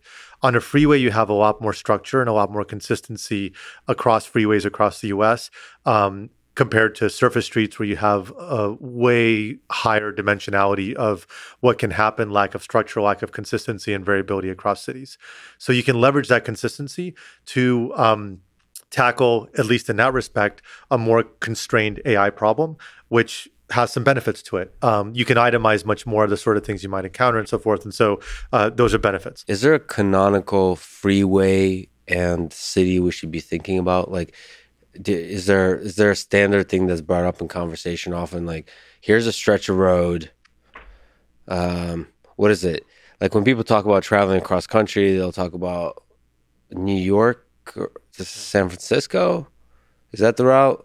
Like, is there a stretch of road that's like nice and clean, and then there's like cities with difficulties in them that you kind of think of as the canonical problem to solve here? Right. So starting with the car side, Waymo very intentionally picked the Phoenix area and the San Francisco area as a follow once we hit driverless, where when you think of consumer transportation and ride sharing, kind of economy, a big percentage of that market is captured in the densest cities in the United States. And so really pushing at and solving San Francisco becomes a really huge opportunity and importance. And places one dot on kind of like the spectrum of like kind of complexity. The Phoenix area, starting with Chandler and then like kind of expanding more broadly in the Phoenix metropolitan area, it's, I believe, the fastest growing city in the US. It's a kind of a higher medium-sized city, but growing quickly, and still captures a really wide range of kind of like complexities. And so getting to driverless there actually exposes you to a lot of the building blocks you need for the more complicated environments. And so in a lot of ways, there's a thesis that if you start to kind of place a few of these kind of dots where San Francisco has these types of unique challenges, dense pedestrians, all this like complexity, especially when you get into the downtown areas and so forth. And Phoenix has like a really interesting kind of spectrum of challenges. Maybe, other ones like LA kind of add freeway focus and so forth. You start to kind of cover the full set of features that you might expect, and it becomes faster and faster if you have the right systems and the right organization to then open up the 5th city and the 10th city and the 20th city. On trucking, there's similar properties where obviously there's uniquenesses in freeways when you get into really dense environments, and then the real opportunity to then get even more value is to think about how you expand with like some of the surface street challenges. But for example, right now we're looking, we have a big facility that we're finishing building in Q1 in Dallas area. That'll allow us to do testing from the Dallas area on routes like Dallas to Houston, Dallas to Phoenix, going out east, and Dallas to Austin. Austin. So that triangle. Waymo should come to Austin. Well, Waymo, the car side, was in Austin for a while. Yes, I know. Yeah. But come back. Yeah, but trucking is actually, Texas is one of the best places to start because of both volume, regulatory, weather. There's a lot of benefits. On trucking, a huge opportunity is Port of LA going east. So in a lot of ways, a lot of the work is to start to stitch together a network and converge to Port of LA, where you have the biggest port in the United States. And the amount of goods going east from there is pretty tremendous. And then obviously there's, kind of channels everywhere. And then you have extra complexities as you get into like snow and inclement weather and so forth. But what's interesting about trucking is every single route segment that you add increases the value of the whole network. And so it has this kind of network effect and cumulative effect that's very unique. And so there's all these dimensions that we think about. And so in a lot of ways, Dallas as a really unique hub that opens up a lot of options has become a really valuable lever. So the million questions I could ask you. First of all, you mentioned level 4. For people who totally don't know, there's these levels of automation that level 4 refers to kind of the first step that you could recognize as fully autonomous driving. Level 5 is really fully autonomous driving. And level 4 is kind of fully autonomous driving. And then there are specific definitions depending on who you ask what that actually means. But for you, what does the level 4 mean? And you mentioned freeway. Let's say like there's 3 parts of long-haul trucking. Maybe I'm wrong in this, but there's freeway driving, there's like truck stop, and then there's more urban-y type of area. So which of those do you want to tackle? Which of them do you include under level 4? Like, how do you think about this problem? What do you focus on? Where's the biggest impact to be had in the short term? So the goal is we got to get to market as fast as we can, because the moment you get to market, you just learn so much and it influences everything that you do. And it is, it's one of the experiences that carried over from before is that you add constraints, you figure out the right compromises, you do whatever it takes, because getting to market like is so critical, right? And but here with autonomous driving, you can get to market in so many different ways. That's right. And so one of the simplifications that we intentionally have put on is using what we call transfer hubs, where you can imagine depots that are at the entry points to metropolitan areas, like let's say Dallas, like the hub that we're building, which does a few things that are very valuable. So from a first product standpoint, you can automate transfer hub to transfer hub, and that path from the transfer hub to the full freeway route can be a very intentional single route that you can select for the features that you feel you want to handle at that point in time. Now, and you build a hub specifically designed for autonomous trucking. And that's what's going to happen actually. Like, and you need to come out in January and check it out, because it's going to be really cool. It's not only is it our main operating headquarters for our fleet there, but it will be the first fully ground up designed driverless hub for autonomous trucks, in terms of where do they enter, where do they depart, how do you think about the flow of people, goods, everything. It's quite cool, and it's really beautiful on how it was thought through. And so early on, it is totally reasonable to do the last 5 miles manually to get to the final kind of depot, to avoid having to solve the general surface street problem, which is obviously very complex. Now, when the time comes, And we are increasingly, well, already we're pushing on some of this, but we will increasingly be pushing on surface street capabilities to build out the value chain to go all the way depot to depot instead of transfer hub to transfer hub. And we have probably the best advantages in the world because of all the Waymo experience on surface streets. But that's not the highest ROI right now, where the highest ROI is hub to hub and get the routes going. And so when you ask what's L4, L4 can be applied to any domain, operating domain or scope, but it's effectively for the places where we say we're ready for autonomous operation. We are 100% operating through as a self-driving truck with no human behind the wheel. That is L4 autonomy. And it doesn't mean that you operate in every condition. It doesn't mean you operate on every road, but for a particularly well-defined area, operating conditions, routes, kind of domain, you are fully autonomous. And that's the difference between L4 and L5. And most people would agree that at least anytime in the foreseeable future, L5 is just not even really worth thinking about because there's always going to be these extremes. And so it's a race and almost like a game where you think of what is the sequence of expanded capabilities that create the most value and teach us the most and create this feedback loop where we're building out and unlocking more and more capability over time. I got to ask you, just curious. So first of all, I have to, when I'm allowed, visit the Dallas facility because it's super cool. It's like robot on the giving and the receiving end. It's the truck is a robot and the hub is a robot. Yeah, it's got to be very robot friendly. So yeah, that's great. I will feel at home. What's the sensor suite like on the hub? If you can just high level mention it, does the hub have like lidars and like is the truck doing most of the intelligence or is the hub also intelligent? Yeah, so most of it will be the truck, and everything is like connected. Like so, we have our servers where we know exactly where every truck is. We know exactly what's happening at a hub, and so you can imagine like a large backend system that over time starts to manage timings, goods, delivery windows, all these sort of things. And so you don't actually need to. There might be special cases where that is valuable to equip some sensors in the hub, but a majority of the intelligence is going to be on the truck because. Whatever's relevant to the truck, relevant should be seen by the truck and can be relayed remotely for any sort of kind of cognizance or decision making. But there's a distinct type of workflow where do you check trucks? Where do you want them to enter? What if there's many operating at once? Where's the staging area to depart? How do you set up the flow of humans and human cars and traffic so that you minimize the interaction between humans and kind of self-driving trucks? And then how do you even intelligently select the locations of these transfer hubs that are both really great service locations for a metropolitan area? And there could be, over time, many of them for a metropolitan area, while at the same time leaning into the path of least resistance to lean into your current capabilities and strengths so that you minimize the amount of work that's necessary to unlock the next kind of big bar. I have a million questions. So first, is the goal to have no human in the truck? The goal is to have no human in the truck. Now, of course, right now we're testing with expert operators and so forth, but the goal is to, now there might be circumstances where it makes sense to have a human or, and obviously these trucks can also be manually driven. So sometimes like we talk with our fleet partners about how you can buy a Waymo-equipped Daimler truck down the road, and on the routes that are autonomous, it's autonomous. On the routes that are not, it's human-driven. Maybe there's L2 functionality that adds safety systems and so forth.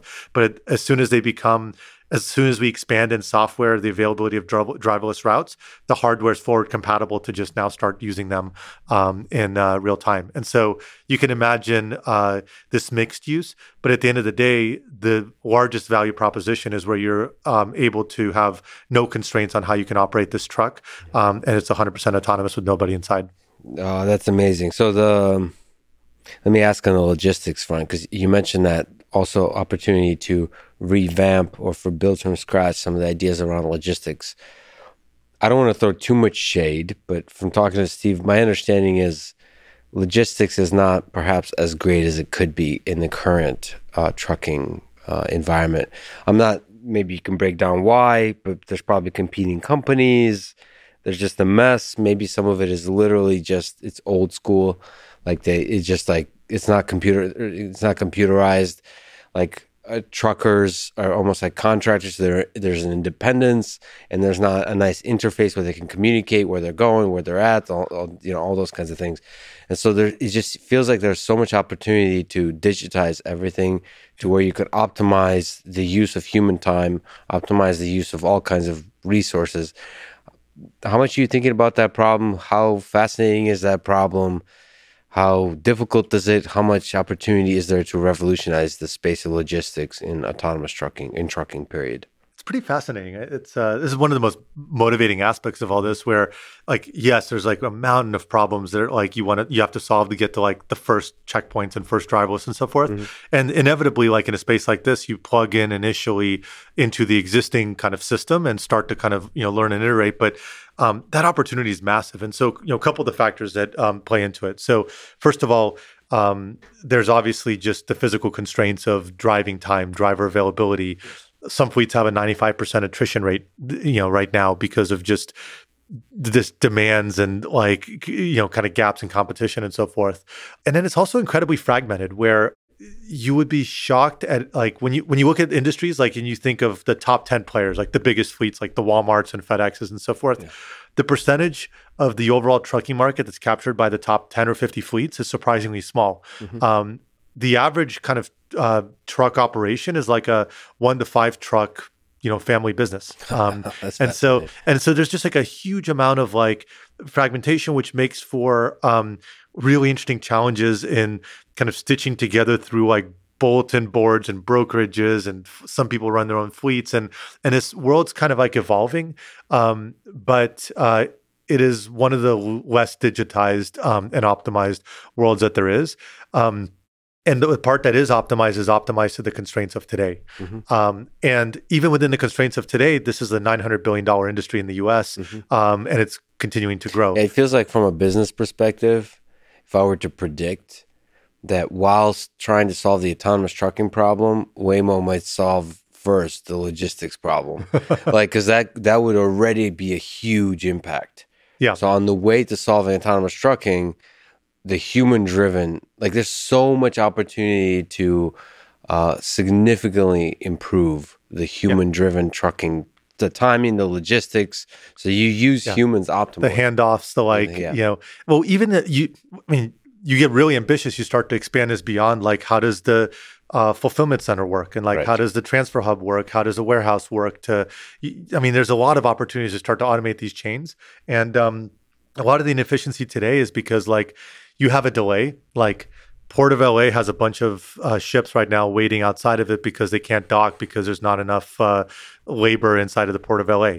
That means there's a big backlog of trucks, which means there's a big backlog of deliveries, which means the drivers aren't where they need to be.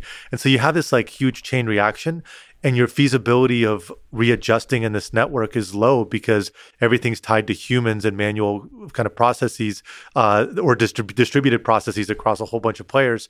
And so one of the biggest enablers is, yes, we have to solve autonomous trucking first. And that, by the way, that's not like an overnight thing. That's decades of continued kind of expansion and work. But the first checkpoint in the first route is not that far off. But once you start enabling and you start to learn about how the constraints of autonomous trucking, which are very, very different than the constraints of human trucking, and again, strengths and weaknesses, how do you then start to leverage that and rethink a flow of goods more broadly? And this is where like the learnings of like really partnering with some of the largest fleets in the US and the sort of learnings that they have about the industry and the sort of needs that they have, and what would change if you just like really broke this one constraint that like holds up the whole network, mm-hmm. or what if you enabled this other constraint?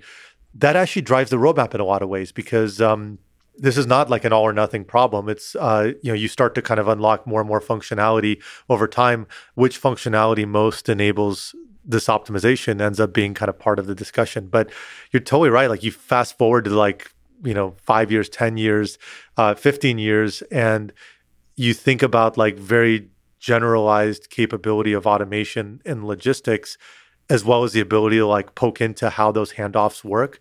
The efficiency goes far beyond just direct cost of today's like unit economics of a truck.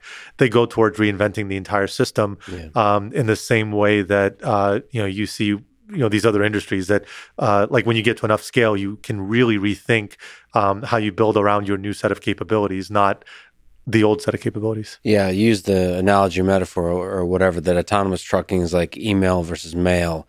And then with email, you're still doing the communication, but it opens up all kinds of varieties of communication that you didn't anticipate. That's right. Constraints are just completely different. There's definitely a property of that here.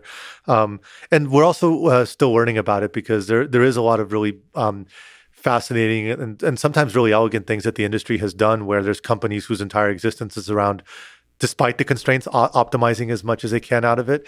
And those lessons do carry over. But it's an interesting kind of merger of worlds to think about, like, well, what if this was completely different? How would we approach it? And the interesting thing is that for a really, really, really long time, it's actually going to be the merger between how to use autonomy and how to use humans that leans into each of their strengths. Yeah. And then we're back to Cozmo, human-robot interaction. So, and the interesting thing about Waymo is because there's the passenger vehicle, the transportation of humans and transportation of goods, you could see over time they might kind of meld together more because you'll probably have like zero occupancy vehicles moving around. So you have transportation of goods for short distances and then for slightly longer distances and then slightly longer. And then there'll be this. Then you just see the difference between a passenger vehicle and a truck is just size. And you could have different sizes and all that kind of stuff. And at the core, you can have a Waymo driver that doesn't, as long as you have the same sensor suite, you can just think of it as one problem. And that's why over time, these do kind of converge where in a lot of ways, a lot of the challenges we're solving are freeway driving, which are going to carry over very well to the vehicles, to the car side. But there are like then unique challenges like you have a very different dynamics in your vehicle where you have to see much further out in order to have the proper like response time because you have an 80,000 pound fully loaded truck. That's a very, very different type of braking profile than a car. You have really interesting kind of dynamic limits because of the trailer where you actually, it's very, very hard to like physically like flip a car or do something like physically, like most risk in a car is from just collisions. It's very hard to like in any normal operation to do something other than like, unless you hit something to actually kind of like roll over or something. On a truck, you actually have to drive much closer to the physical bounds of the safety limits. But you actually have like real constraints because you could have really interesting interactions between the cabin and the trailer. Yes. There's something called jackknifing. If you turn, too quickly, you have roll risks and so forth. And so we spend a huge amount of time understanding those boundaries, and those boundaries change based on the load that you have, which is also an interesting difference. And you have to propagate through the algorithm so that you're leveraging your dynamic range, but always staying within the safety bounds, but understanding what those safety bounds are. And so we have this like really cool test facility where we like take it to the max and actually imagine a truck with these giant training wheels on the back of the trailer and you're pushing it past the safety limits in order to like try to actually see where it rolls. And so you define this high dimensional boundary, which then gets captured in software to stay safe and actually do the right thing. But it's kind of fascinating the sort of, kind of challenges you have there. But then all of these things drive really interesting challenges from perception to unique behavior prediction challenges, and obviously in Planner where you have to think about merging and creating gaps with a 53-foot trailer and so forth. And then obviously the platform itself is very different where you have different numbers of sensors, sometimes types of sensors, and you also have unique blind spots that you have because of the trailer, which you have to think about. And so it's a really interesting spectrum. And in the end, you try to capture these special cases in a way that is cleanly augmentations of the existing tech stack, because a majority of what we're solving is actually generalizable to freeway driving and different platforms. And over time, they all start to kind of merge ideally where the things that are unique are as minimal as possible. And that's where you get the most leverage. And that's why Waymo can take on $2 trillion opportunities and be nowhere near 2x the cost or investment or size. In fact, it's much, much smaller than that because of the high degree of leverage. So what kind of sensor suite they can speak to that a long-haul truck needs to have? LiDAR, vision, how many? What are we talking about here? Yeah, so it's more than the car. So very loosely, you can think of as like 2x, but it varies depending on the sensor. And so we have like dozens of cameras, radar, and then multiple LiDAR as well. You'll see one difference where the cars have a central main sensor pod on the roof in the middle, and then some kind of hood sensors for blind spots. The truck moves to two main sensor pods on the outsides where you would typically have the mirrors next to the driver. That effectively go as far out as possible, kind of up to the But boundaries up of the front. kind of on the cabin, On the not all the cabin. way in the front, but Yeah, like kind of on where the the cabin. mirrors for the driver would be. And so those are the main sensor pods. And the reason they're there is because if you had one in the middle, the trailer's higher than the cabin and you would Got be it. occluded with this like awkward wedge. Too much occlusion. Too much occlusion. And so then you would add a lot of complexity to the software Yeah. to make up for that and just unnecessary There's complexity. so many probably fascinating design choices. It's really cool. Because you can probably bring up LiDAR higher and have it in the center or something. You could have all kinds of choices. Yeah. And you have to make the decisions here Yeah. that ultimately probably will define the industry. Right. But by having two on the side, there's actually multiple benefits. So one is like you're just beyond the trailer, so you can see fully flush with the trailer. And so you eliminate most of your blind spot except Yes. for right behind the trailer, which is great because now the software carries over really well. And the same perception system you use on the car side, largely that architecture can carry over. And you can retrain some models and so forth, but you leverage it a lot. It also actually helps with redundancy where there's a really nice built-in redundancy for all the LiDAR cameras and radar where you can afford to have any one of them fail and you're still okay. And at scale, every one of them will fail. Right. And so, you will be able to detect when one of them fails because they don't, because of the redundancy, they're giving you the data that's inconsistent with the rest of the that's right. sensors. And it's not just like they no longer give data. It could be like they're fouled or they stop giving data or some electrical thing gets cut or part of your compute goes down. So what's neat is that like you have way more sensors. Part of it is field of view and occlusions.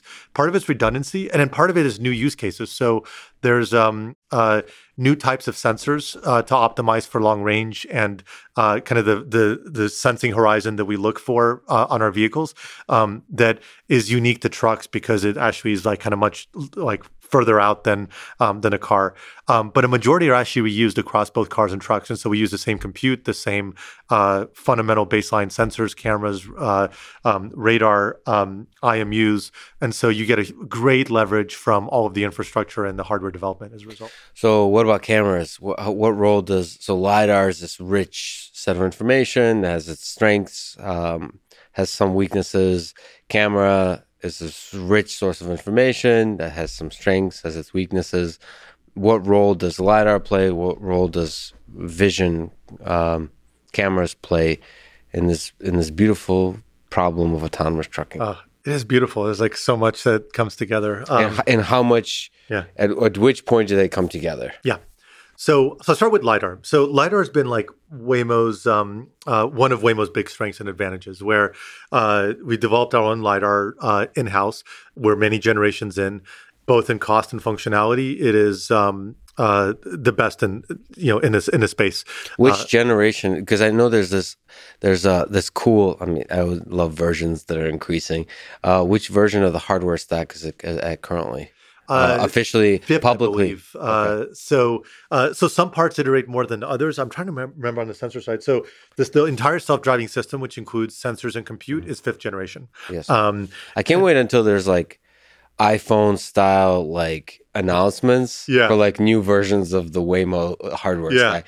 Well, we try to be careful because man, when you change the hardware, it takes a lot to like retrain the models and everything. So we just went through that in going from the Pacificas to the Jaguars, and so the Jaguars and then the trucks are have the same generation now. But yeah, the LiDAR is it's incredible, and so Waymo has leaned into that as a strength, and so a lot of the near range perception system that obviously kind of carries over a lot from the car side uses LiDAR as a very prominent kind of like primary sensor, but then obviously everything has its strengths and weaknesses. And so in the near range, LiDAR is a gigantic advantage. And it has its weaknesses on, when it comes to occlusions in certain areas, rain and weather, like, things like that. But it's an incredible sensor and it gives you incredible density, perfect location precision, and consistency, which is a very valuable property. To be able to kind of apply ML approaches. Can you elaborate consistency? Yeah. When you have a camera, the position of the sun, the time of the day, various of the properties can have a big impact, whether there's glare, the field of view, things like that. So consistent the signal in the face of a changing external environment, the signal. Yeah, daytime, nighttime. It's about 3D physical existence, in effect. Like you're seeing beams of light that physically bounce off of something and come back. Mm-hmm. And so whatever the conditional conditions are, like the shape of a human sensor reading from a human or from a car or from an animal, like you have a reliability there, which ends up being valuable for kind of like the long tail of challenges. Yeah. Now, LiDAR is the first sensor to drop off in terms of range, and ours has a really good range, but at the end of the day, it drops off. And so particularly for trucks, on top of the general redundancy that you want for near range and complements through cameras and radar for occlusions and for complementary information and so forth, when you get to long range, you have to be radar and camera primary because your LiDAR data will fundamentally drop off after a period of time, and you have to be able to see kind of objects further out. Now, cameras have the incredible range where you get a high density, high resolution camera. You can get data, well past a kilometer, and it's like really potentially a huge value. Now the signal drops off, the noise is higher, detecting is harder, classifying is harder, and one that you may not think about localizing is harder because you can be off by like 2 meters in where something's located a kilometer away. And that's the difference between being on the shoulder and being in your lane. And so you have like interesting challenges there that you have to solve, which have a bunch of approaches that come into it. Radar is interesting because it also has longer range than LiDAR, and it gives you speed information. So it becomes very, very useful for dynamic information of traffic flow, vehicle motions, animals, pedestrians, like just things that might be useful signals. And it helps with weather conditions where radar actually penetrates weather conditions in a better way than other sensors. And so it's kind of interesting where we've kind of started to converge towards not thinking about a problem as a LiDAR problem or a camera problem or a radar problem, but it's a fusion problem where these are all like large scale ML problems where you put data into the system.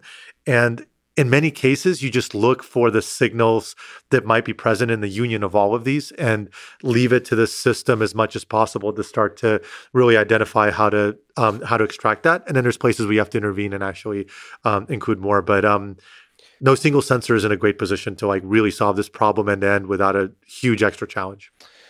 That's fascinating. There's a question that's probably still an open question: is at which point do you fuse them?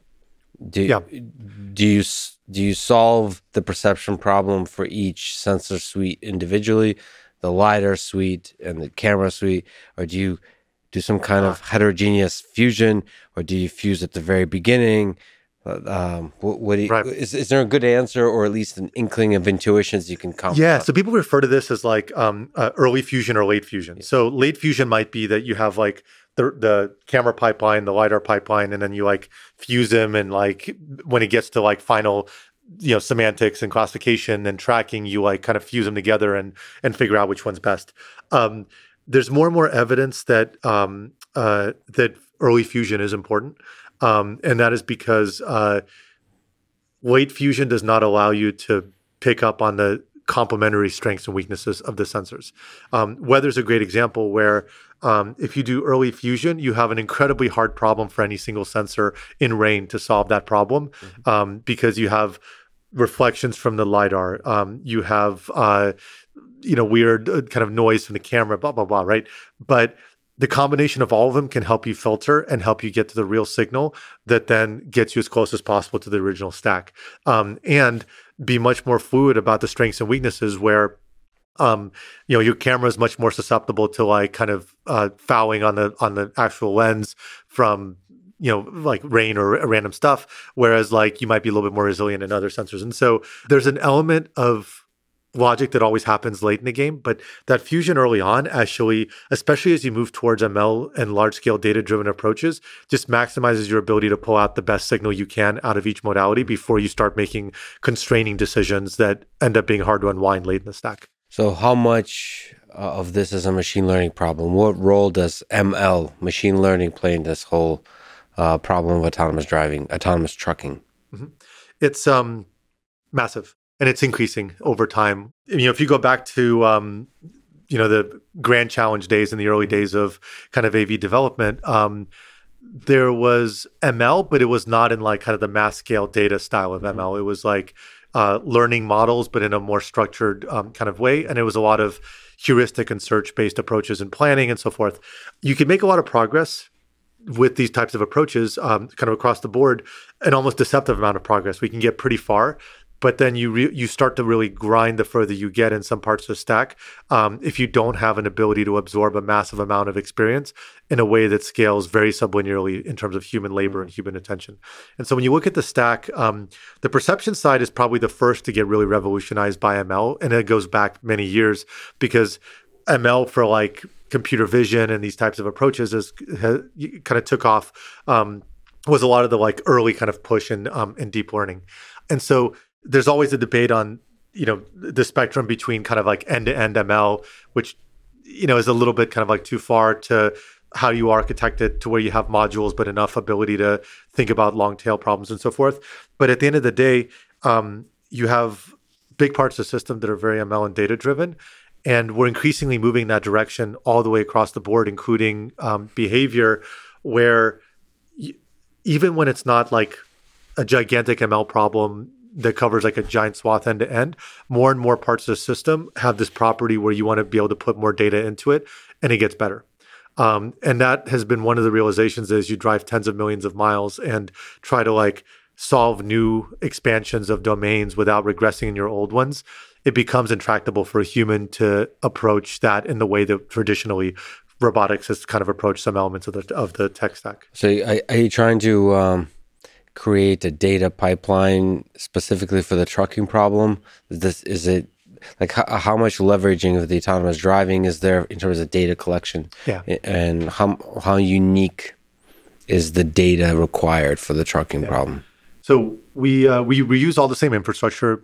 So labeling workflows, ML workflows, everything. So that actually carries over quite well. We heavily reuse the data even, where almost every model that we have on a truck, we started with the latest car model. Cool. And so it's almost like a good background model. Yeah, it's like you can think of like, despite the different domain and different numbers of sensors and position of sensors, there's a lot of signals that carry over across driving. And so it's almost like pre-training and getting a big boost out of the gate where you can reduce the amount of data you need by a lot. And it goes both ways, actually. And so we're increasingly thinking about our data strategy on how we leverage both of these. So you think about how other agents react to a truck. Yeah, it's a little bit different, but the fundamentals are actually like, what will other vehicles in the road do? There's a lot of carryover that's possible. And in fact, just to give you an example, we're constantly kind of like adding more data from the trucking side. But as of right now, when we think of one of our models, behavior prediction for other agents on the road, like vehicles, 85% of that data comes from cars. And a lot of that 85% comes from surface streets because we just had so much of it and it was really valuable. And so we're adding in more and more, particularly in the areas where we need more data, but you get a huge boost out of the gate. Just all different visual characteristics of roads, lane markings, pedestrians, all that's still relevant. It's all still relevant. And then just the fundamentals of how, you detect the car. Does it really change that much, whether you're detecting it from a car or a truck? The fundamentals of how a person will walk around your vehicle, it'll change a little bit, but the basics, like there's a lot of signal in there that as a starting point to a network can actually be very valuable. Now, we do have some very unique challenges where there's a sparsity of events on a freeway. The frequency of events happening on a freeway, whether it's, interesting objects in the road or incidents or even like from a human benchmark, like how often does a human have an accident on a freeway, is far more sparse than on a surface street. And so that leads to really interesting data problems where you can't just drive infinitely to encounter all the different permutations of things you might encounter. And so there you get into interesting tools like structured testing and data collection, data augmentation, and so forth. And so there's really interesting kind of technical challenges that push some of the research that enables these new suites of approaches. What role does simulation play? Really good question. So Waymo simulates about 1,000 miles for every mile it drives. So you think of... So across the board? Across the board, yeah. So you think of, for example, if we've driven, over 20 million miles, that's over 20 billion miles in simulation. Wow. Now, how do you use simulation? It's multi-purpose. So you use it for basic development. So you want to make sure you have regression prevention and protection of everything you're doing, right? That's an easy one. When you encounter something interesting in the world, let's say there was an issue with how the vehicle behaved versus an ideal human, you can play that back in simulation and start augmenting your system and seeing how you would have reacted to that scenario with this improvement or this new area. You can create scenarios that become part of your regression set after that point, right? Then you start getting into like really, really like kind of hill climbing where you say, hey, I need to improve this system. I have these metrics that are really correlated with final performance. How do I know how well I'm doing? The actual physical driving is the least efficient form of testing, and it's expensive, it's time consuming. So grabbing a large scale batch of historical data and simulating it to get a signal of over these last, or just random sample of 100,000 miles, how has this metric changed versus where we are today? You can do that far more efficiently in simulation than just driving with that new system on board, right? And then you go all the way to the validation phase where to actually see your human relative safety of like how well are you performing on the car side or the trucking side relative to a human. A lot of that safety case is actually driven by taking all of the physical operational driving, which probably includes a lot of interventions where the driver took over just in case. And then you simulate those forward and see if would anything have happened. And in most cases, the answer is no, but you can simulate it forward. And you can even start to do really interesting things where you add virtual agents to create harder environments. You can fuzz the locations of physical agents. You can muck with the scene and stress test the scenario from a whole bunch of different dimensions. And effectively, you're trying to like more efficiently sample this like infinite dimensional space, but try to encounter the problems as fast as possible. Because what most people don't realize is the hardest problem in autonomous driving is actually the evaluation problem in many ways, not the actual autonomy problem.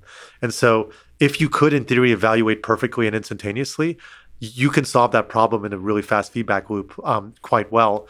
But the hardest part is being really smart about this suite of approaches on how can you get an accurate signal on how well you're doing as quickly as possible in a way that correlates to physical driving. Can you explain the evaluation problem? Which metric are you evaluating towards? Are we talking about safety and what are the performance metrics that we're talking about? So in the end, you care about end safety. Like that's in the end what keeps you that's what's deceptive where there's a lot of companies that have like a great demo.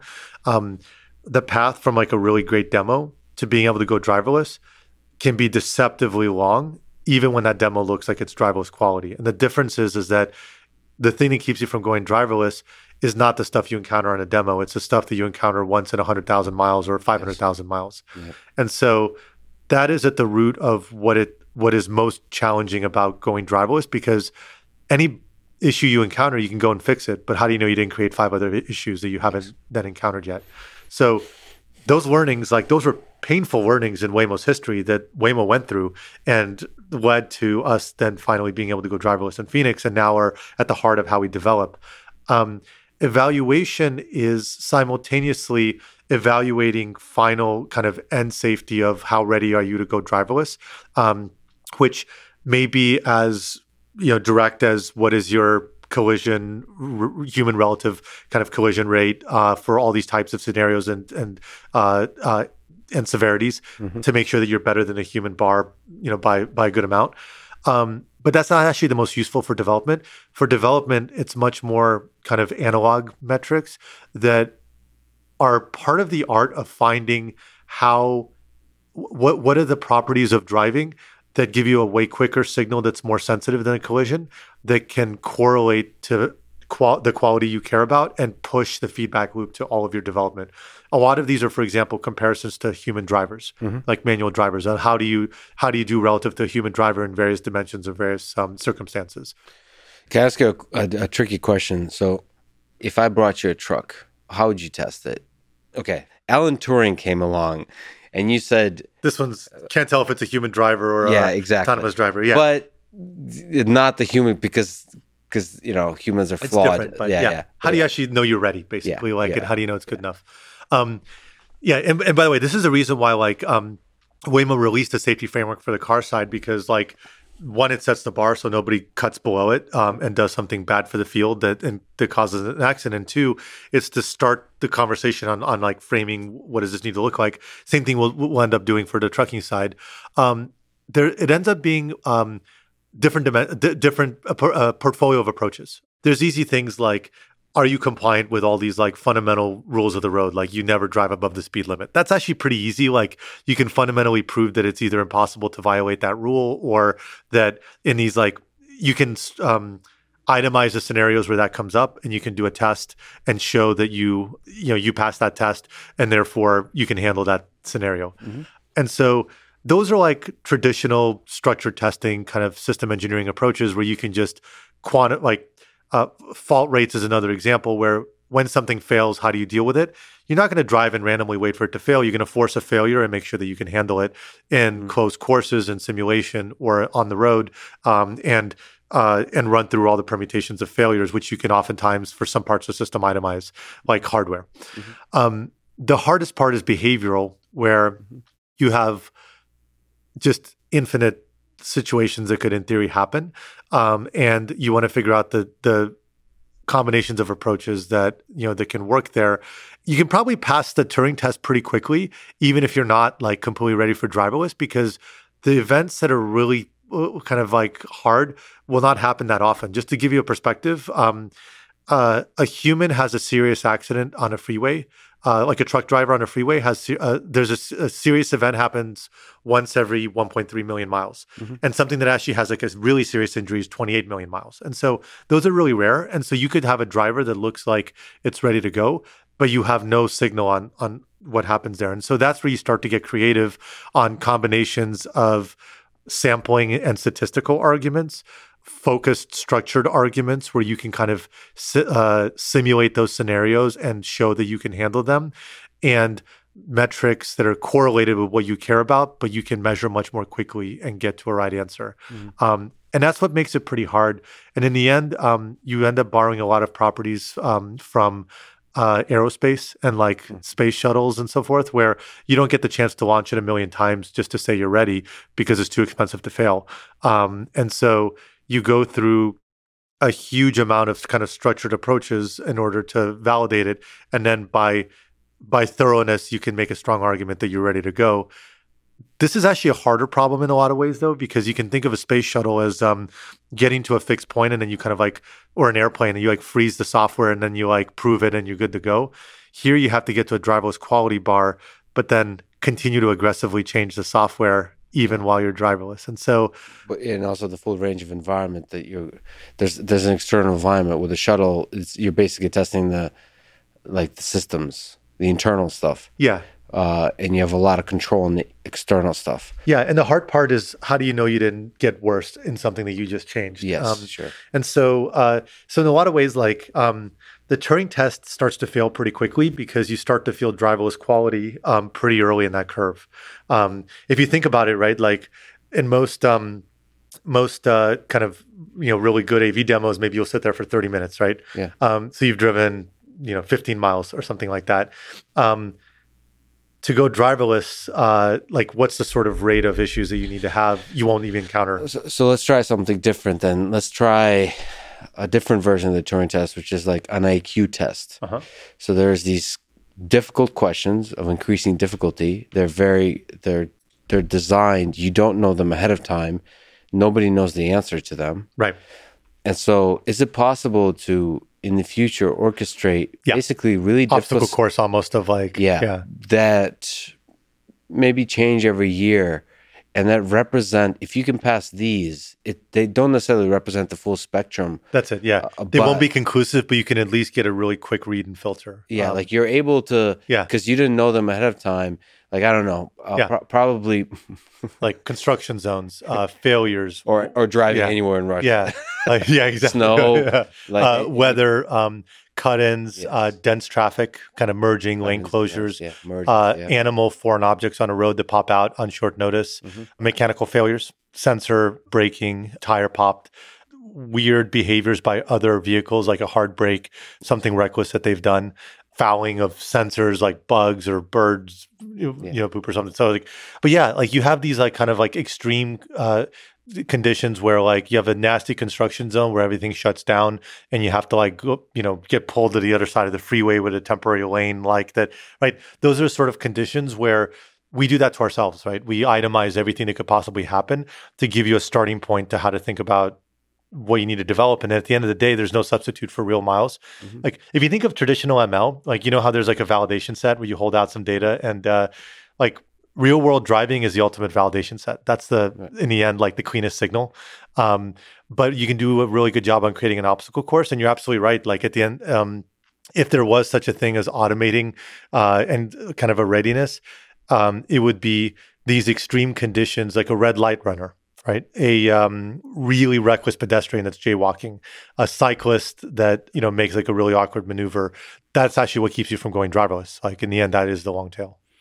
Yeah, and it's interesting to think about that to me is the Turing test. Turing test means a lot of things, but to me in driving, the Turing test is exactly this validation set that is handcrafted. There's I don't know if you know him. There's a guy named Francois Cholet. He thinks about like how to design a test for general intelligence. He designs these IQ tests for machines, and the validation set for him is handcrafted. Yeah, and that it requires like human genius or ingenuity to create a really good test. Yeah, and you truly hold it out. It's an interesting perspective on the validation set, which is like make that as hard as possible. Right. Not a generic representation of the data, but this is the hardest. The hardest stuff. Yeah. It's like Go. Like you'll never fully itemize like all the world states that you'll expand. And so you have to come up with different approaches. And this is where you start hitting the struggles of ML, where ML is fantastic at optimizing the average case. It's a really unique craft to think about how you deal with the worst case, which is what we care about in the AV space, when using an ML system on something that occurs like super infrequently. So like you don't care about the worst case really on ads, because if you miss a few, it's not a big deal. Mm-hmm. But you do care about it on the driving side. And so typically like you'll never fully enumerate the world. And so you have to take a step back and abstract away what are the signals that you care about and the properties of a driver that correlate to defensive driving and avoiding nasty situations that even though you'll always be surprised by things you'll encounter, you feel good about your ability to generalize from what you've learned. All right, let me ask you a tricky question. So to me, the two companies that are building at scale some of the most incredible robots ever built is Waymo and Tesla. Mm-hmm. So there's very distinct approaches, technically, philosophically, in these two systems. Let me ask you to play sort of devil's advocate, and then the devil's advocate to the devil's advocate. It's a bit of a race. Of course, everyone can win. But if Waymo wins this race to level 4, why would they win? What aspect of the approach do you think would be the winning aspect? And if Tesla wins, why would they win? And which aspect of their approach would be the reason? Just building some intuition, almost not from a business perspective, from any of that, just technically. Yeah. Yeah, and we could summarize, I think, maybe you can correct me, what one of the more distinct aspects is Waymo has a richer suite of sensors as LiDAR and vision. Tesla now removed radar. They do vision only.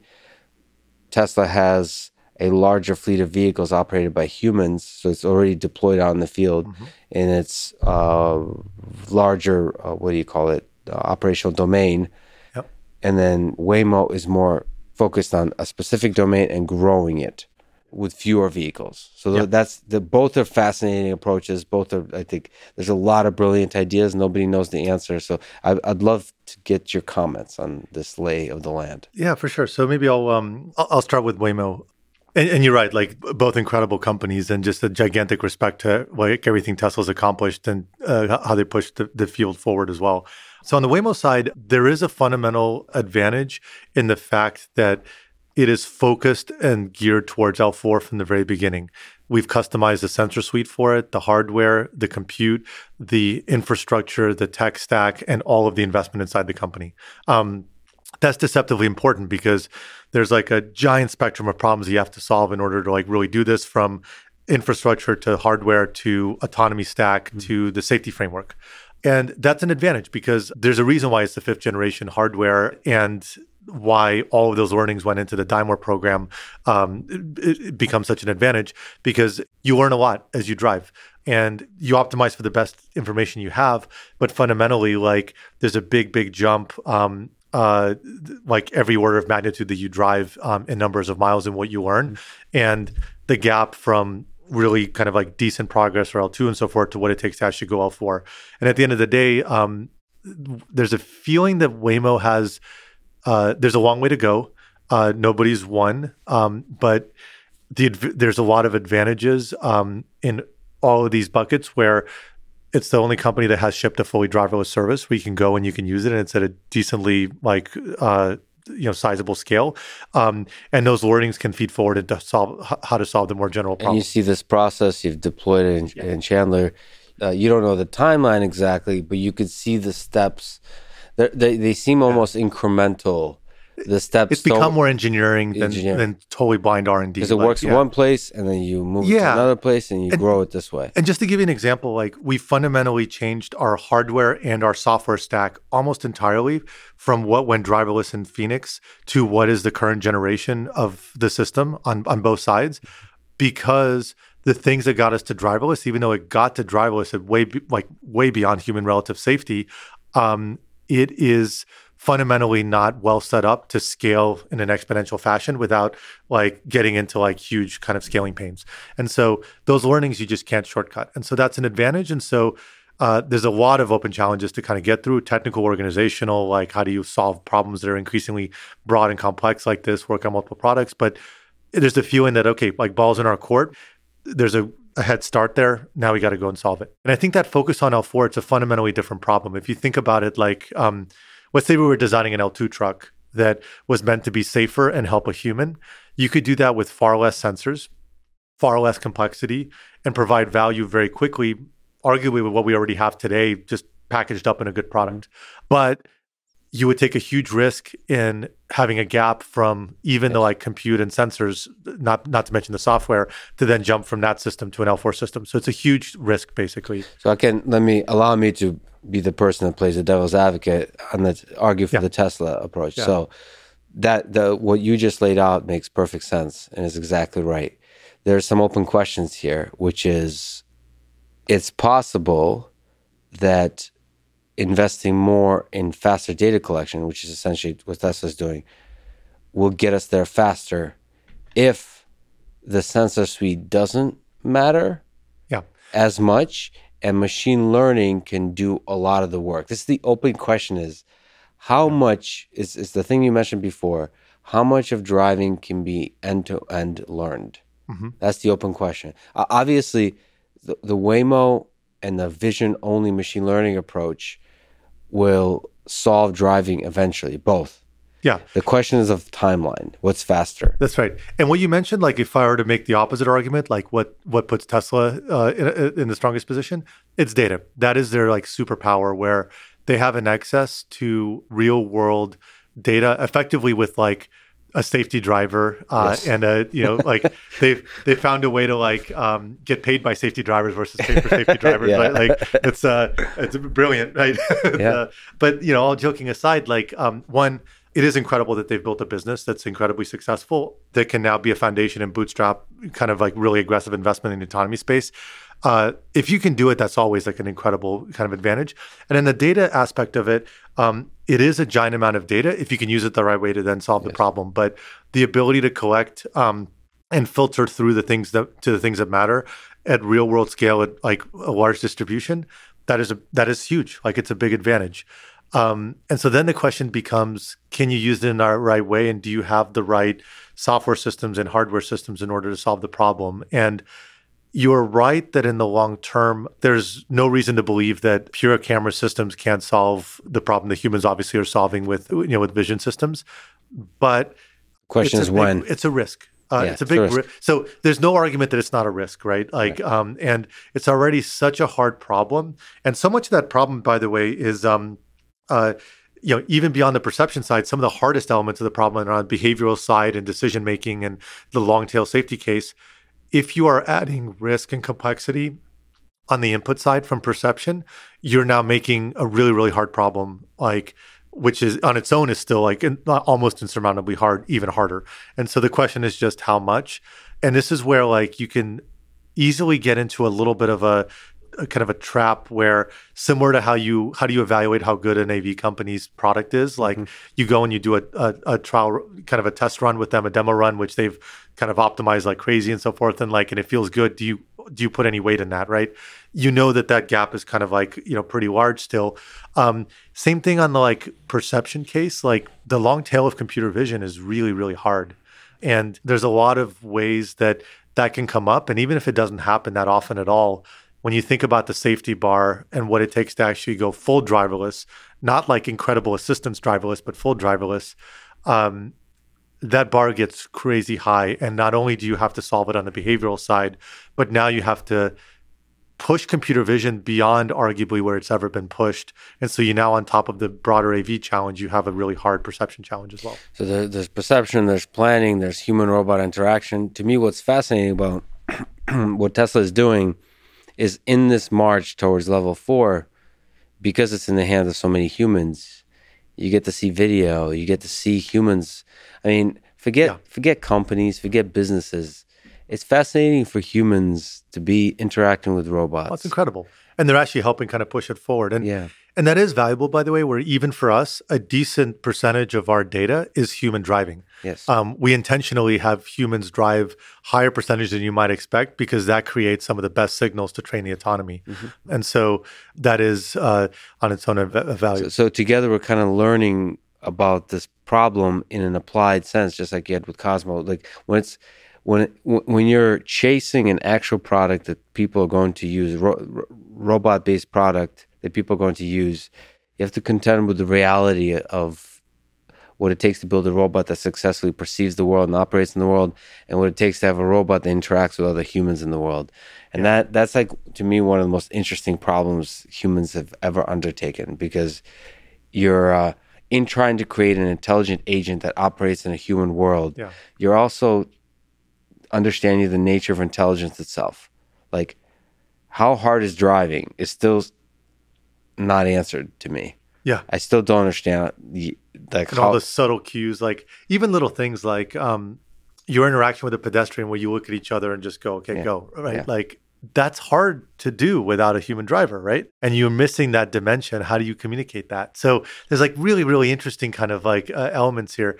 Now, here's what's beautiful. Can you imagine that when autonomous driving is solved, how much of the technology foundation of that space can go and have tremendous, just transformative impacts on other problem areas and other spaces that have subsets of these same problems. It's just incredible to think about that. It's both a pro and a con. With autonomous driving is so safety critical. It's so once you solve it, it's beautiful because there's so many applications that are a lot less safety critical.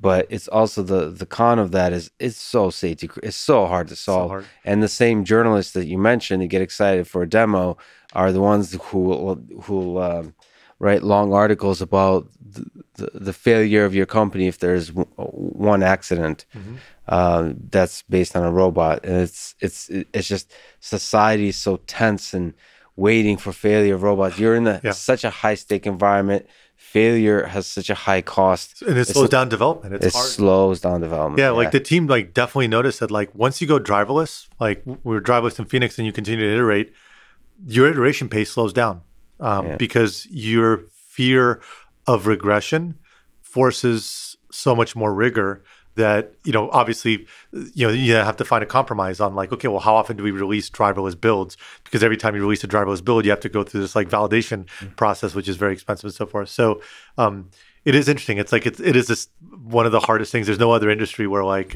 you would not you wouldn't release products way, way quicker when you start to kind of provide even portions of the value that you provide. Healthcare maybe is the other one. That's right. But at the same time, right, like we've gotten there where you think of like surgery, right? Like you have surgery, there's always a risk, but like it's really, really bounded. You know that there's an accident rate when you go out and drive your car today, right? Like, and you know what the fatality rate in the US is per year. We're not banning driving because there was a car accident, but the bar for us is way higher and we hold ourselves very serious to it where you have to not only be better than a human, but you probably have to like at scale be far better than a human by a big margin. And you have to be able to like really, really thoughtfully explain all of the ways that we validate that becomes very comfortable for humans to understand, because a bunch of jargon that we use internally just doesn't compute. At the end of the day, we have to be able to explain to society how do we quantify the risk and acknowledge that there is some non-zero risk, but it's far above a human relative safety. See, here's the thing. To push back a little bit and bring Cozmo back in the conversation, you said something quite brilliant at the beginning of this conversation that I think probably applies for autonomous driving, which is, there's this desire to make autonomous cars much safer than human-driven cars. But if you create a product that's really compelling and is able to explain both the leadership and the engineers and the product itself can communicate intent, then I think people may be able to be willing to put up with a thing that might be even riskier than humans, because they understand the value of taking risks. You mentioned the speed limit. Humans understand the value of going over the speed limit. Yeah. Humans understand the value of like going fast through a yellow light. Yeah. And when you're in Manhattan streets, pushing through crossing pedestrians, they understand that. I mean, this is a much more tense topic of discussion, so this is just me talking. So with Cosmo's case, there was something about the way this particular robot communicated, the energy it brought, the intent it was able to communicate to the humans, that you understood that of course it needs to have a camera. Yeah. Of course he needs to have this information. And in that same way, to me, of course a car needs to take risks. Of course there's going to be accidents. Mm-hmm. If you want a car that never has an accident, have a car that just doesn't go anywhere. Yeah. And so but that's tricky, because that's not a robotics problem. And many accidents are not even due to you, right? Obviously, right. So there's a big difference, though.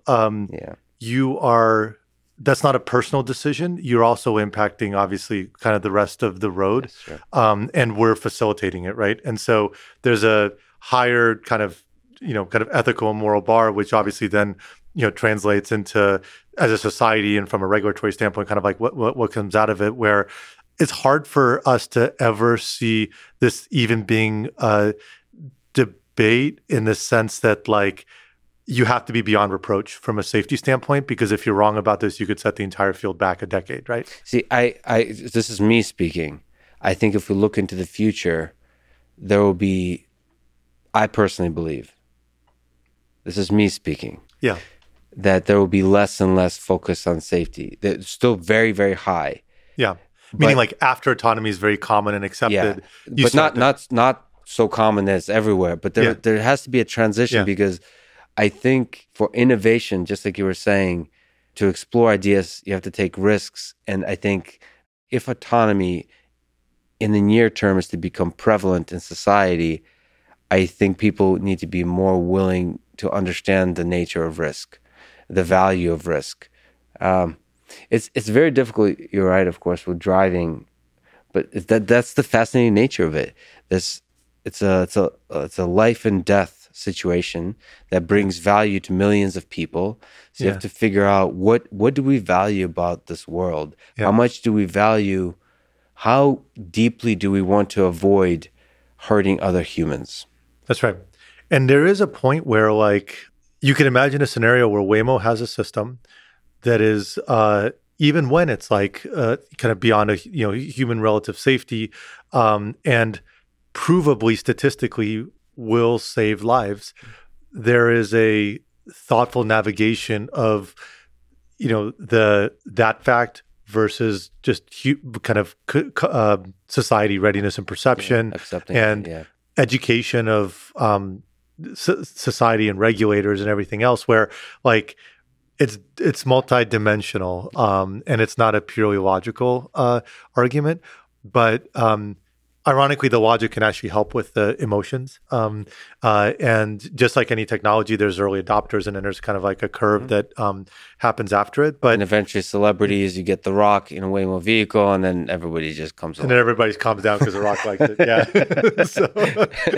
If he posts him, Yeah. And it's like, it's an open question on how this plays out. I mean, maybe we're pleasantly surprised, and it just like people just realize that this is such a enabler of life and like efficiency and cost and everything that there's a pull. Like at some point, I actually fully believe that this will go from a thoughtful kind of, movement and tiptoeing and like kind of like a push to society realizes how wonderful of an enabler this could become, and it becomes more of a pull. And hard to know exactly how that'll play out, but at the end of the day, like both the goods transportation and the people transportation side of it has that property where it's not easy. There's a lot of open questions and challenges to navigate, and there's obviously the technical problems to solve as a kind of prerequisite. But they have such an opportunity that is on a scale that very few industries in the last 20, 30 years have even had a chance to tackle, that maybe we're pleasantly surprised by how much that tipping point, like in a really short amount of time, actually turns into a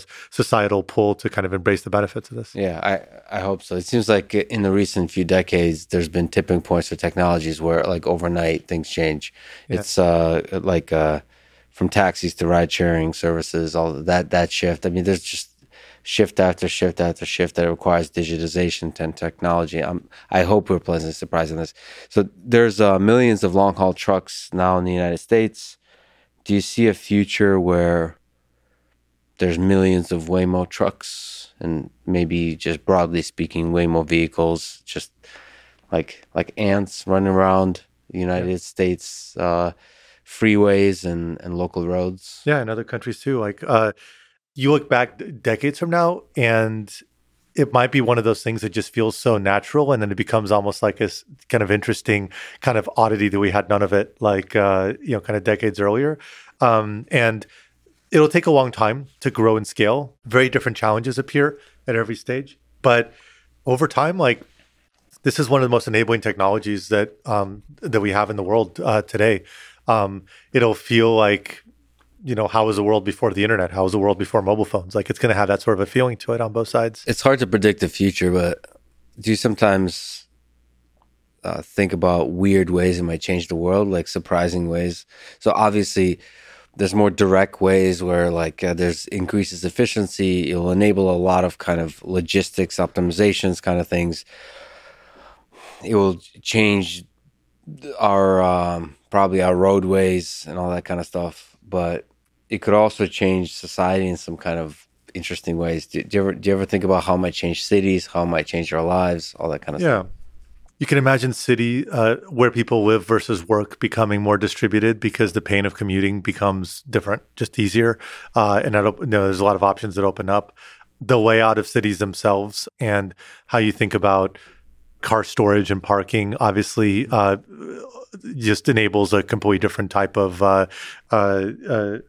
experience in urban environments. I think there was like a statistic that something like 30% of the traffic in cities during rush hour is caused by pursuit of parking or some really high stats. So those obviously kind of open up a lot of options.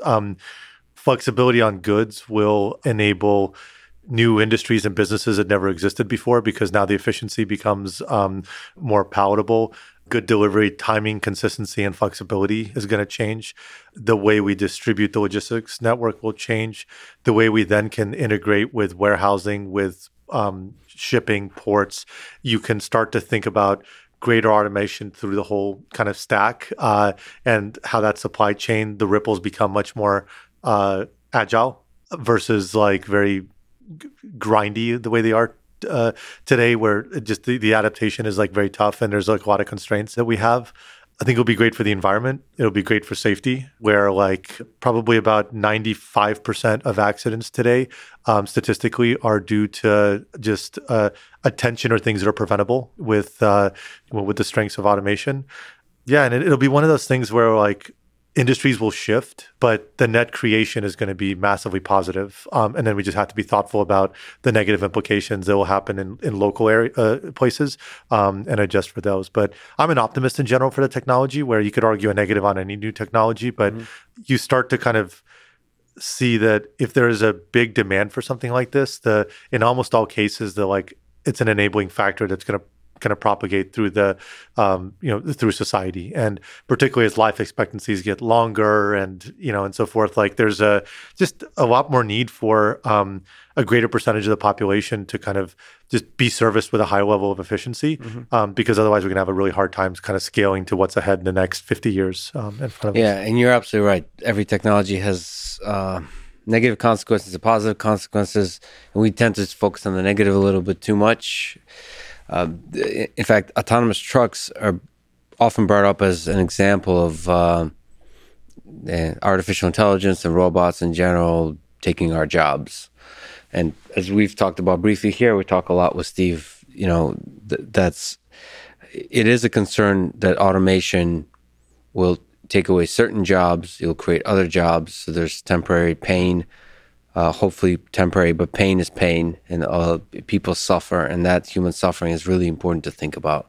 Yeah, but trucking is there's a lot written on this, is I would say far from the thing that would cause the most pain. Yeah, there's even more positive properties about trucking, where not only is there just a huge shortage which is going to increase, the average age of truck drivers is getting closer to 50 because the younger people aren't wanting to come into it. They're trying to incentivize, lower the age limit, all these sort of things. And the demand is just going to increase. And the least favorable, it depends on the person, but in most cases, the least favorable types of routes are the massive long haul routes where you're on the road away from your family 300 plus days a year. Steve talked about the pain of those kind of routes from a family perspective. You're basically away from family. It's not just hours. You work insane hours, but it's also just time away from family. And just obesity rate is through the roof because you're just sitting all day. It's really, really tough. And that's also where the biggest kind of safety risk is because of fatigue. And so when you think of the gradual evolution of how trucking comes in, first of all, it's not overnight. It's going to take decades to kind of phase in all there's just a long, long, long road ahead.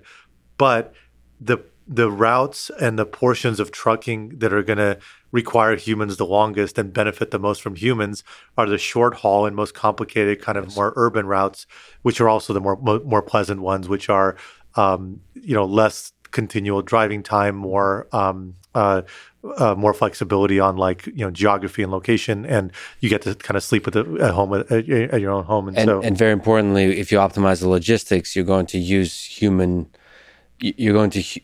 humans much better.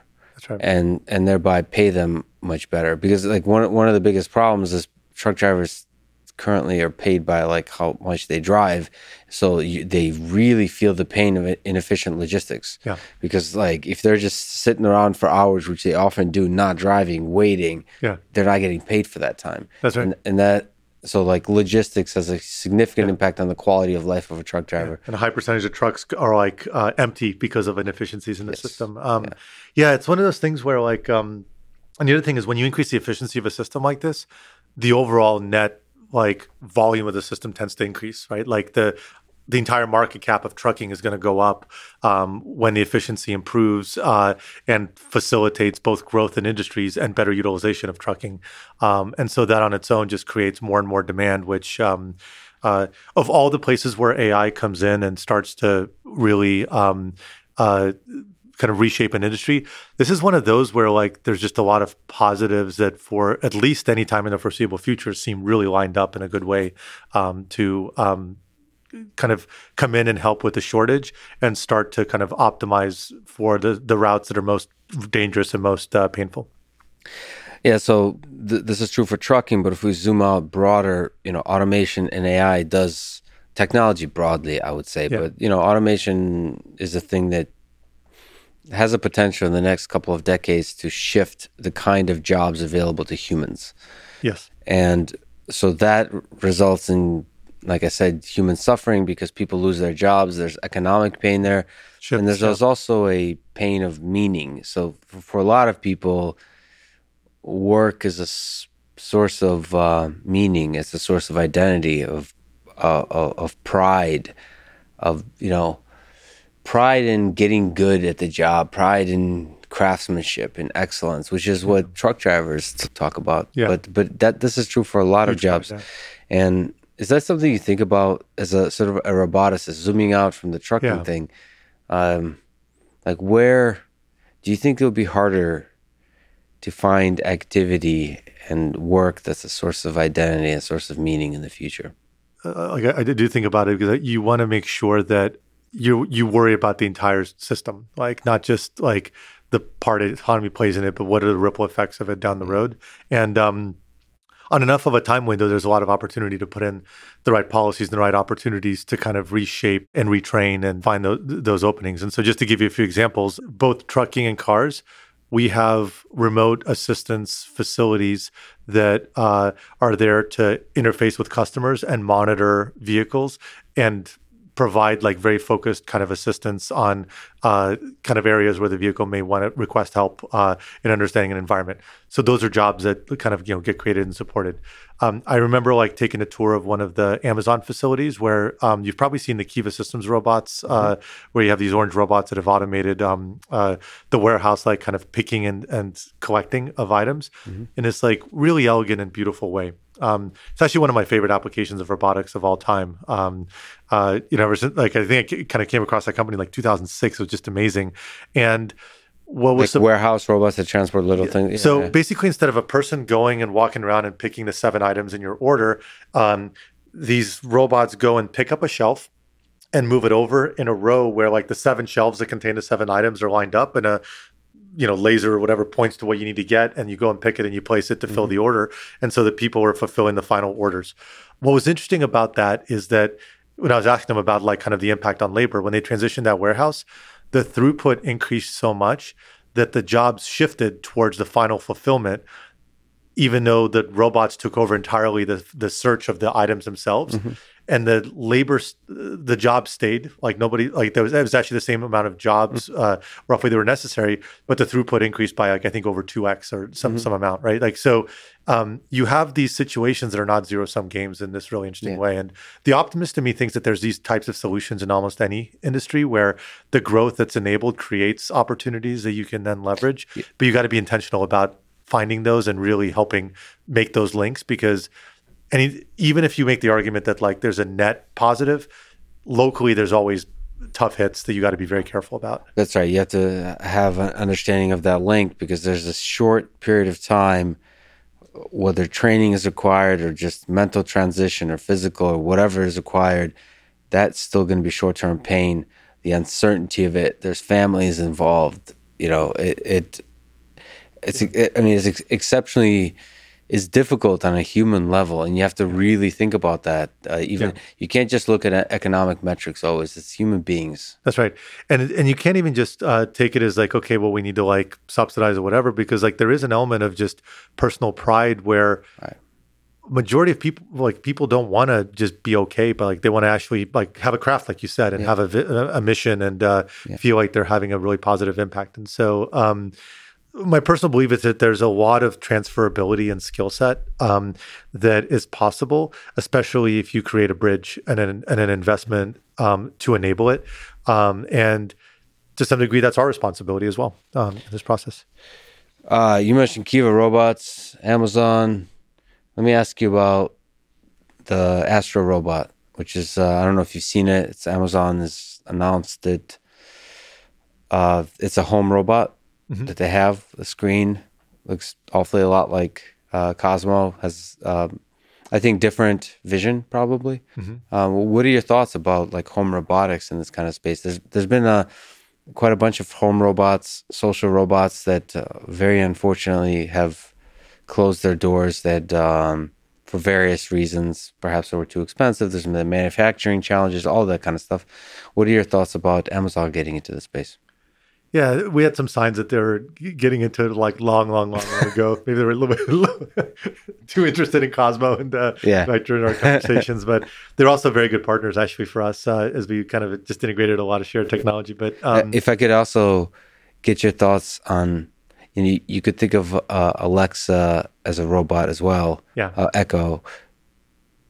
Do you see those as fundamentally different? Just because you can move and look around, is that fundamentally different than a thing that just sits in place? It opens up options. But my first reaction is I think like I have my doubts that this one's going to hit the mark, because I think for the price point that it's at and the like kind of functionality and value propositions that they're trying to put out, it's still searching for like the killer application that like justifies. I think it was like a $1,500 price point or kind of somewhere on there. That's a really high bar. So there's enthusiasts and early adopters will obviously kind of pursue it, but you have to like really, really hit a high mark at that price point, which we were always very cautious about jumping too quickly to the more advanced systems that we really wanted to make, but would have raised the bar so much that you have to be able to hit it in today's cost structures and technologies. The mobility is an angle that hasn't been utilized, but it has to be utilized in the right way. And so that's going to be the biggest challenge, is like, can you meet the bar of what the mass market consumer, like, think like, our neighbors, our friends, parents, like, would they find a deep value like in this at a mass scale that that justifies the price point? I think that's in the end one of the biggest challenges for robotics, especially consumer robotics, where you have to kind of meet that bar. It becomes very, very hard. And there's also the higher bar, just like you were saying with Cozmo, of a thing that can look one way and then turn around and look at you. That's either a super desirable quality or a super undesirable quality, depending on how much you trust the thing. That's right. And so there's a problem of trust to solve there. There's a problem of personality. It's the quote unquote problem that Cosmo solved so well. Yeah. Is that you trust the thing. Yeah. And that has to do with the company, with the leadership, with the intent that's communicated by the device and the company, and everything together. Yeah, exactly right. And so, and then I think they also have to retrace some of the like learnings on the character side, where, like, as usual, I think that's the place where it's a lot of companies are great at the hardware side of it and can, think about those elements. And then there's like, the thinking about the AI challenges, particularly with the advantage of Alexa, is a pretty huge boost for them. The character side of it for technology companies is pretty novel territory. And so that will take some iterations. But I hope there's continued progress in the space and that thread doesn't kind of go dormant for too long.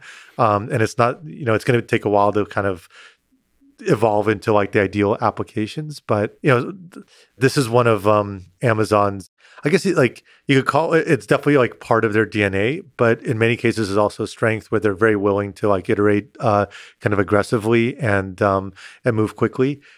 Take risks. Risks. You have deep pockets, so you can they'll maybe have more misfires than an Apple would. Yeah. But it's different styles and different approaches, and at the end of the day, it's like there's a few familiar kind of elements there for sure, which was homage is one way to put it. Yeah. So why is it so hard at a high level to build a robotics company? A robotics company that lives for a long time. So if you look at, I thought Cosmo for sure would live for a very long time. That to me was exceptionally successful vision and idea and implementation. iRobot is an example of a company that has pivoted in all the right ways to survive and arguably thrive by focusing on have a driver that constantly provides profit, which is the vacuum cleaner. And of course, there's like Amazon, what they're doing is they're almost like taking risks so they can afford it because they have other sources of revenue, right? But outside of those examples, most robotics companies fail. Yeah. Why do they fail? Why is it so hard to run a robotics company? iRobot's impressive because they found a really, really great fit of where the technology could satisfy a really clear use case and need. And they did it well, and they didn't try to overshoot from a cost to benefit standpoint. Robotics is hard because it tends to be more expensive. It combines way more technologies than a lot of other types of companies do. If I were to say one thing that is maybe the biggest risk in a robotics company failing is that it can be either a technology in search of an application, or they try to bite off a kind of an offering that has a mismatch in kind of price to function. And just the mass market appeal isn't there. And consumer products are just hard. It's just, after all the years in it, like definitely kind of feel a lot of the battle scars because you have, you not only do you have to like hit the function, but you have to educate and explain, get awareness up, deal with different types of consumers. Like, there's a reason why a lot of technologies sometimes start in the enterprise space and then kind of continue forward in the consumer space. Even like, you see AR like starting to kind of make that shift with HoloLens and so forth in some ways. Consumers and price points that they're willing to kind of be attracted in a mass market way. And I don't mean like, 10,000 enthusiasts bought it, but I mean like, 2 million, 10 million, 50 million, like mass market kind of interest, have bought it. That bar is very, very high. And typically robotics is novel enough and non-standardized enough to where it pushes on price points so much that you can easily get out of range where the capabilities in today's technology or just the function that was picked just doesn't line up. And so that product market fit is very important. So the space of killer apps or rather super compelling apps is much smaller because it's easy to get outside the price range. Yeah, and most consumers. And it's not constant, right? Like, and that's why like we picked off entertainment because the quality was just so low in physical entertainment that we felt we could leapfrog that and still create like a really compelling offering at a price point that was defensible. And we like that proved out to be true. And over time, that same opportunity opens up in healthcare, in home applications, and commercial applications, and kind of broader, more generalized interface. But there's missing pieces in order for that to happen, and all of those have to be present for it to line up. And we see these sort of trends in technology where kind of technologies that start in one place evolve and kind of grow to another. Some things start in gaming, some things start in space or aerospace, and then kind of move into the consumer market. And sometimes it's just a timing thing, right? Where how many stabs at what became the iPhone were there over the 20 years before that just weren't quite ready in the function relative to the kind of price point and complexity. And sometimes it's a small detail of the implementation that makes all the difference, which is design. Design is so important. Something, like the new generation UX, right? It's and that's it's tough, and oftentimes all of them have to be there, and it has to be like a perfect storm. And but yeah, history repeats itself in a lot of ways in a lot of these trends, which is pretty fascinating. Well, let me ask you about the humanoid form. What do you think about the Tesla bot and humanoid robotics in general? So obviously, to me, autonomous driving, Waymo and the other companies working in the space, that seems to be a great place to invest in potentially revolutionary application of robotics, focused application. What's the role of humanoid robotics? Do you think Tesla bot is ridiculous? Do you think it's super promising? Do you think it's interesting, full of mystery, nobody knows? What do you think about this thing? Yeah. I think today humanoid form robotics is research. There's very few situations where you actually need a humanoid form to solve a problem. If you think about it, right, like wheels are more efficient than legs. There's joints and degrees of freedom beyond a certain point, just add a lot of complexity and cost, right? So if you're doing a humanoid robot, oftentimes it's in the pursuit of a humanoid robot, not in the pursuit of an application for the time being. Yes. Especially when you have like kind of the gaps in interface and, kind of AI that we kind of talk about today. So anything Elon does, I'm interested in following. So there's an element of that where no matter how crazy, how crazy it is, I just like I'll pay attention and I'm curious to see what comes out of it. So it's like you can't ever ignore it. But it's definitely far afield from their kind of core business, obviously. And what was interesting to me is I've disagreed with Elon a lot about this. Is to me the compelling aspect of the humanoid form. And a lot of kind of robots, Cozmo, for example, is the human-robot interaction part. Yeah. From Elon Musk's perspective, the Tesla bot has nothing to do with the human. It's a form that's effective for the factory because the factory is designed for humans. But to me, the reason you might want to argue for the humanoid form is because, at a party, it's a nice way to fit into the party. The humanoid form has a compelling notion to it, in the same way that Cosmo is compelling. I would argue, if we were arguing about this, that it's cheaper to build a Cosmo like that form. But if you wanted to make an argument, which I have with Jim Keller, about, you could actually make a humanoid robot for pretty cheap. It's possible.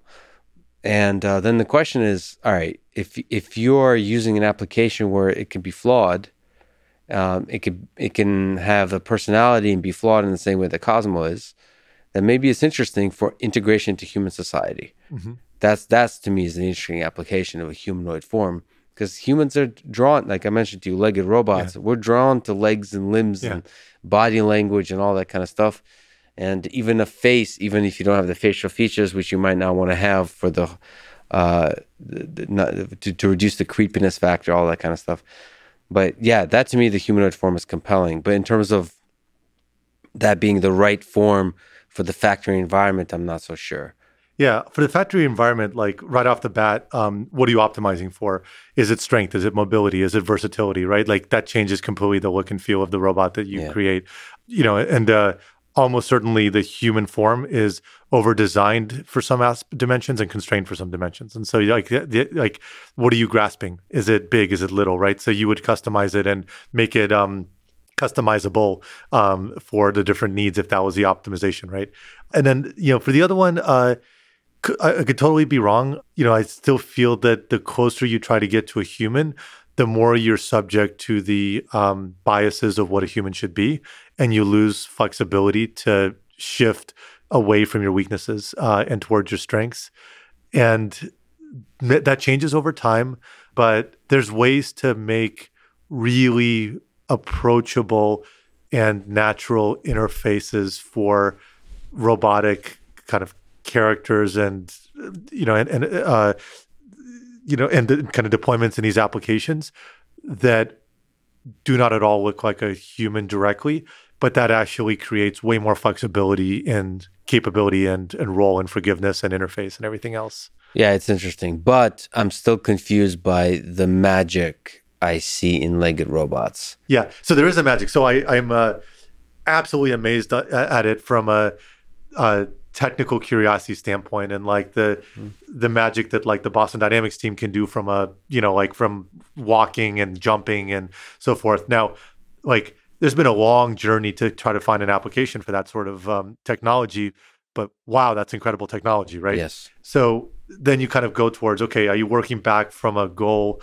of what you're trying to solve, or are you working forward from a technology and then looking for a solution? And I think that's where it's a kind of a bidirectional search oftentimes, but the two have to meet. And that's where humanoid robots is kind of close to that, in that like it is a decision about a form factor and a technology that it forces that doesn't have a clear justification on why that's the killer app for, from the other end. But I think the core fascinating idea with the Tesla bot is the one that's carried by Waymo as well, is when you're solving the general robotics problem of perception control, where there's the very clear applications of driving. It's as you get better and better at it, when you have like the Waymo driver, the whole world starts to look like a robotics problem. So it's very interesting. For now, your detection, classification, segmentation, tracking, planning, like it's carried. Yeah. So there's no reason. I mean, I'm not speaking for Waymo here, but moving goods. There's no reason Transformer like this thing couldn't take the goods up an elevator. Like that. Like slowly expand what it means to move goods and expand more and more of the world into a robotics problem. Well, that's right. And you start to like think of it as an end-to-end robotics problem, from like loading from everything. Yes. And even like the truck itself, today's generation is integrating into today's understanding of what a vehicle is, right? A Pacifica, Jaguar, the Freightliners from Daimler.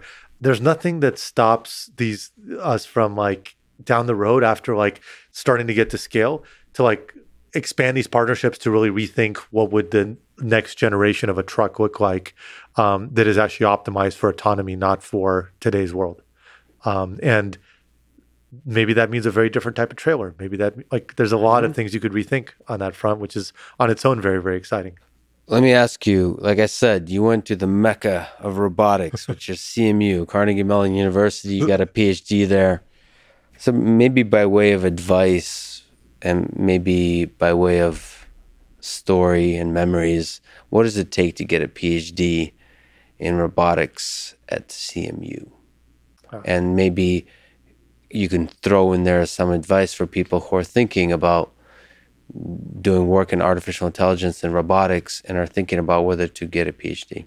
It's funny, I actually I was at CMU for undergrad as well and didn't know anything about robotics coming in, and was doing, electrical computer engineering, computer science, and really got more and more into kind of AI, and then fell in love with autonomous driving. And at that point, like, that was just by a big margin, like, such a incredible, like, central spot of investment in that area.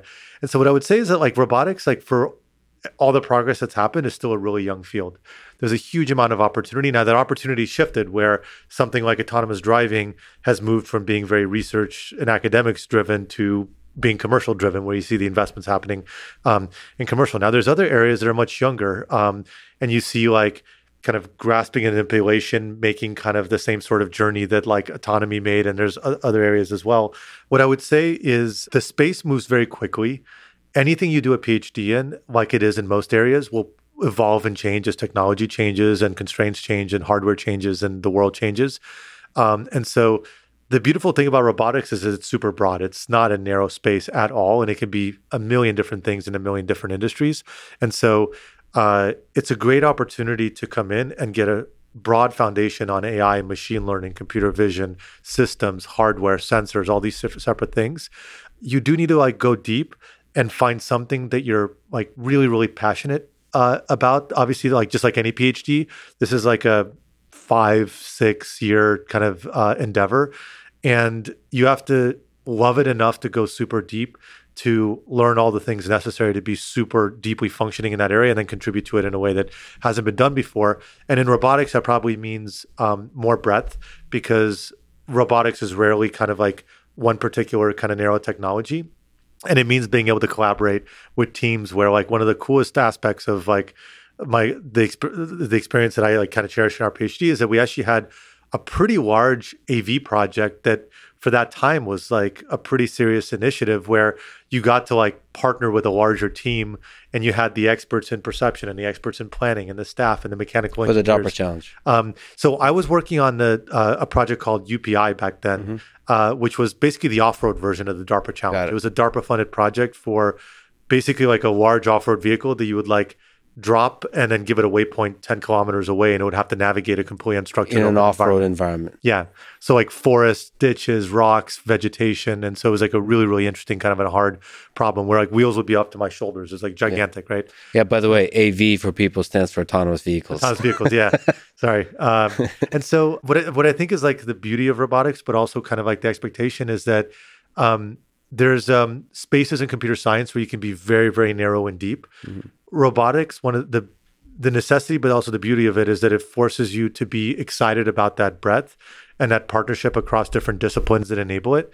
But that also opens up so many more doors where you can go and you can do robotics in almost any category, where robotics isn't really an industry. It's like AI, right? It's like the application of physical automation to to all these other worlds. And so you can do robotic surgery, you can do vehicles, you can do factory automation, you can do healthcare, or you can do, like, leverage the AI around the sensing to think about static sensors and scene understanding. So I think that's got to be the expectation and the excitement. And it breeds people that are probably a little bit more collaborative and more excited about working in teams. If I could briefly comment on the fact that the robotics people I've met in my life from CMU at MIT, they're really happy people. Yeah. Because I think it's the collaborative thing. Yeah. I think you don't... You're not, like, sitting in, like, the fourth basement. Yes, exactly. When you're doing machine learning purely software, it's very tempting to just disappear into your own hole and never collaborate. And that breeds a little bit more of the silo mentality of, like, I have a problem. It's almost like negative to talk to somebody else or Yeah. something like that. But robotics folks are just very collaborative, Yeah. very friendly, and there's also an energy of like you get to confront the physics of reality often, Yeah. which is humbling and also exciting. So it's humbling when it fails and exciting when it finally It's works. like a purity to the passion. And you got to remember that like right now, like robotics and AI is like just all the rage and autonomous vehicles and all this. Like 15 years ago and 20 years ago, like it wasn't that deeply lucrative. People that went into robotics, they did it because they were like, thought it was just the coolest thing in the world to like make physical things intelligent in the real world. And so there's like a raw passion where they went into it for the right reasons and so forth. And so it's really great space. And that organizational challenge, by the way, like when you think about the challenges in AV, we talk a lot about the technical challenges. The organizational challenge is through the roof, where you think about what it takes to build an AV system, and you have companies that are now thousands of people, and you look at other really hard technical problems like an operating system. It's pretty well established. Like you kind of know that there's a file system, there's virtual memory, there's this, there's that, there's like caching and there's like a really reasonably well-established modularity and APIs and so forth. And so you can kind of like scale it in an efficient fashion. That doesn't exist anywhere near to that level of maturity in autonomous driving right now. And tech stacks are being reinvented, organizational structures are being reinvented. You have problems like pedestrians that are not isolated problems. They're part sensing, part behavior prediction, part planning, part evaluation. And like one of the biggest challenges is actually how do you solve these problems where the mental capacity of a human is starting to get strained on how do you organize it and think about it, where you have this like multidimensional matrix that needs to all work together. And so that makes it kind of cool as well, because it's not like solved at all from, like what does it take to actually scale this, right? Mm-hmm. And then you look at like other gigantic challenges that have, that have been successful and are way more mature. There's a stability to it. And like maybe the autonomous vehicle space will get there. But right now, just as many technical challenges as they're like organizational challenges. And how do you like solve these problems that touch on so many different areas and efficiently tackle them while like maintaining progress among all these constraints while scaling? By way of advice, what advice would you give to somebody thinking about doing a robotics startup? You mentioned Cozmo, somebody that wanted to carry the Cozmo flag forward, the Anki flag forward. Looking back at your experience, looking forward at a future that will obviously have such robots, what advice would you give to that person? Yeah.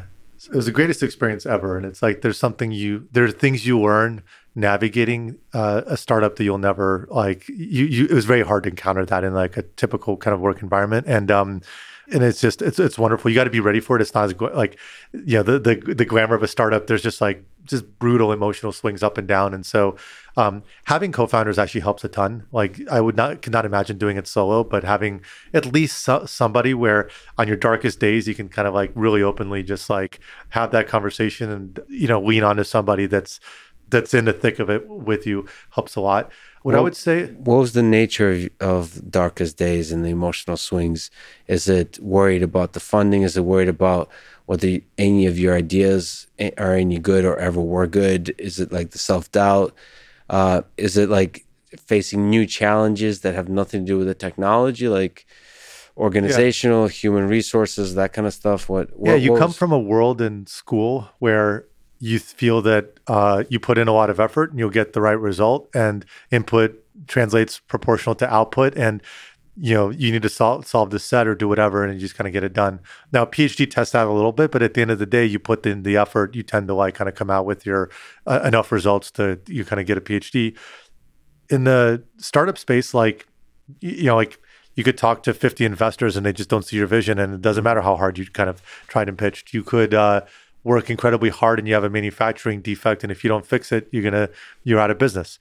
You need to raise money by a certain date, and you got to have this milestone in order to like have a good pitch, and you do it. You have to have this talent, and you just don't have it inside the company, or you have to get 200 people or however many people kind of like along with you and kind of buy in the journey. you're like disagreeing with an investor and they're your investor. So it's just like, it's like there's no walking away from it, right? So, and it tends to be like those things where you just kind of get clobbered in so many different ways that like things end up being harder than you expect. And it's like such a gauntlet, but you learn so much in the process. And there's a lot of people that actually end up rooting for you and helping you like from the outside, and you get great mentors, and you like find fantastic people that step up in the company. And you have this like magical period where everybody's like, it's life or death for the company, but like you're all fighting for the same thing. And it's the most satisfying kind of journey ever. The things that make it easier and that I would recommend is like be really, really thoughtful about the application. Like there's a saying of like kind of, team and execution and market and like kind of how important are each of those. And oftentimes the market wins, and you come at it thinking that if you're smart enough and you work hard enough and you're like have the right talented team and so forth, like you'll always kind of find a way through. And it's surprising how much dynamics are driven by the industry you're in and the timing of you entering that industry. And so just Waymo is a great example of it.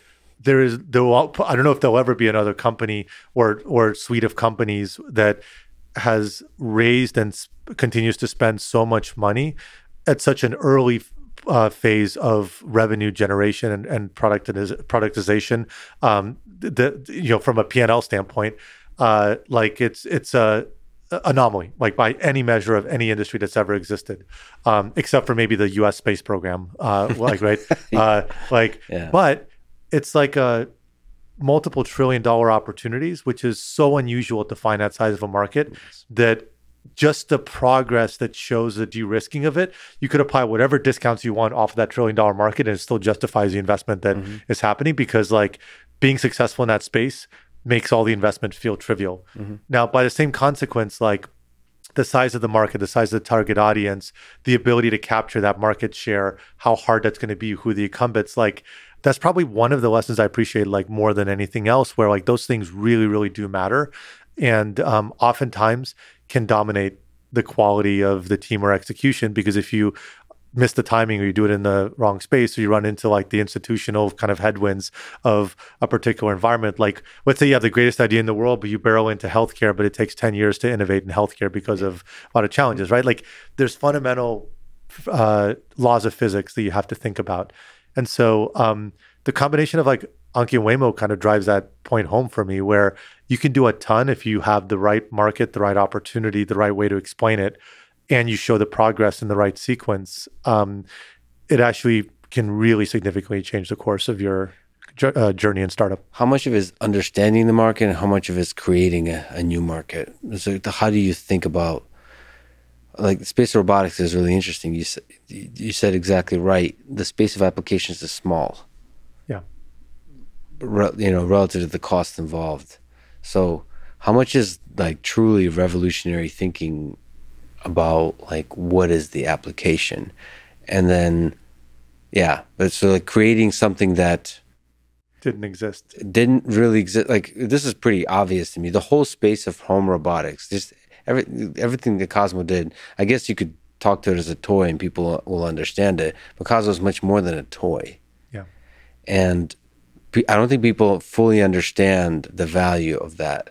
You have to create it, and the product will communicate it. Like just like the iPhone, nobody understood the value of no keyboard and a thing that can do web browsing. I don't think they understood the value of that until you create it. Yeah. Having a foot in the door and an entry point still helps, because at the end of the day, like an iPhone replaced your phone. And so it had a fundamental purpose, and then there's all these things that it did better, right? That's true. And so then you could do A, B, C on top of it. And then like you even remember the early commercials where it's always like one application of what it could do, and then you get a phone call, right? So that was intentionally sending a message, something familiar, but then like you can send a text message, you can listen to music, you can surf the web, right? And so, autonomous driving obviously anchors on that as well. You don't have to explain to somebody the functionality of an autonomous truck, right? Like there's nuances around it, but the functionality makes sense. In the home, you have a fundamental advantage. Like we always thought about this because it was so painful to explain to people what our products did and how to communicate that super cleanly, especially when something was so experiential.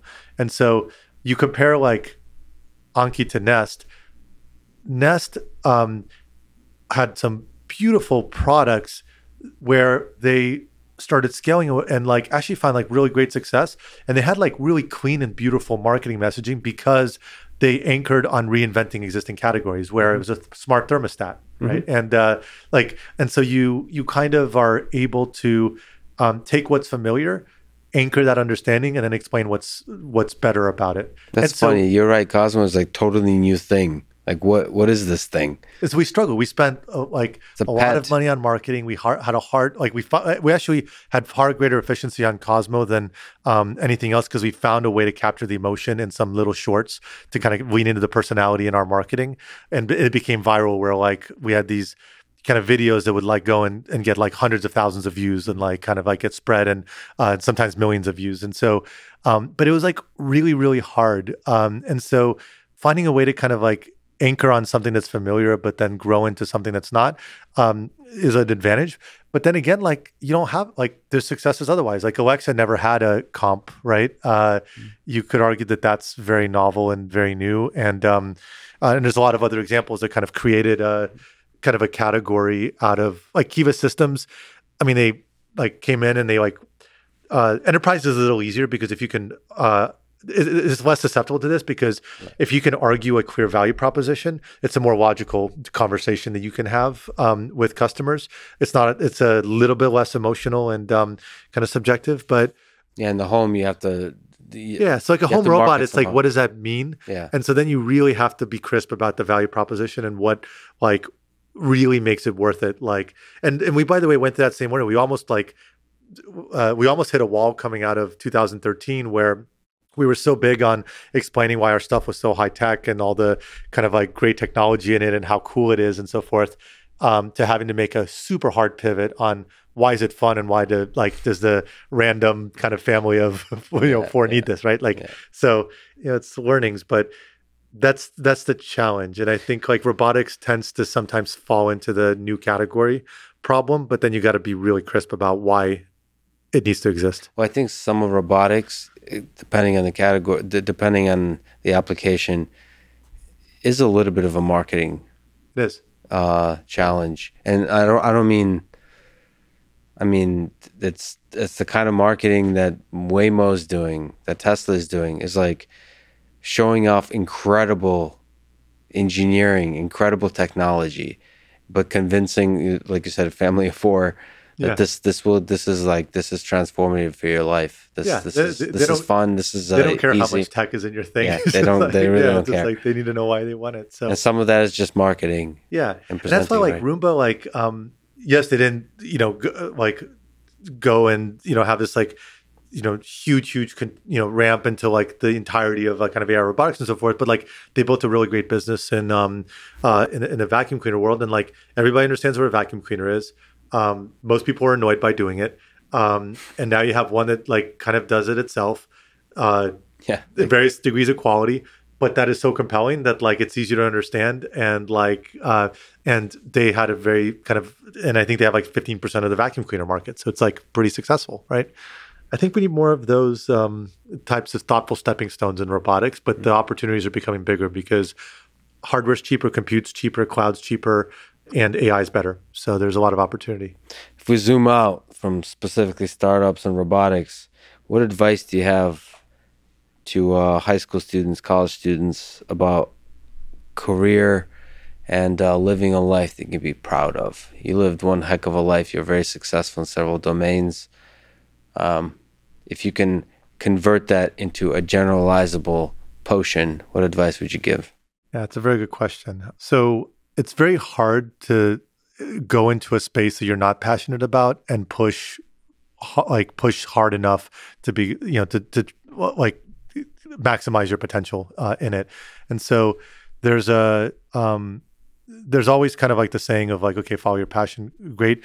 Try to find the overlap of where your passion overlaps with like a growing opportunity and need in the world, where it's not too different than the startup kind of argument that we talked about, where If you are Where your right, passion meets the market. right, you know what I mean? Like, because it's like, it's that's a beautiful thing where like you can do what you love, but it's also just opens up tons of opportunities because the world's ready for it, right? Like, and so like if you're interested in technology, that might point to like go and study machine learning because you don't have to decide what career you're going to go into, but it's going to be such a versatile space that's going to be at the root of like everything that's going to be in front of us that you can have 8 different careers in different industries, and be an absolute expert in this like kind of tool set that you wield that can go and be applied.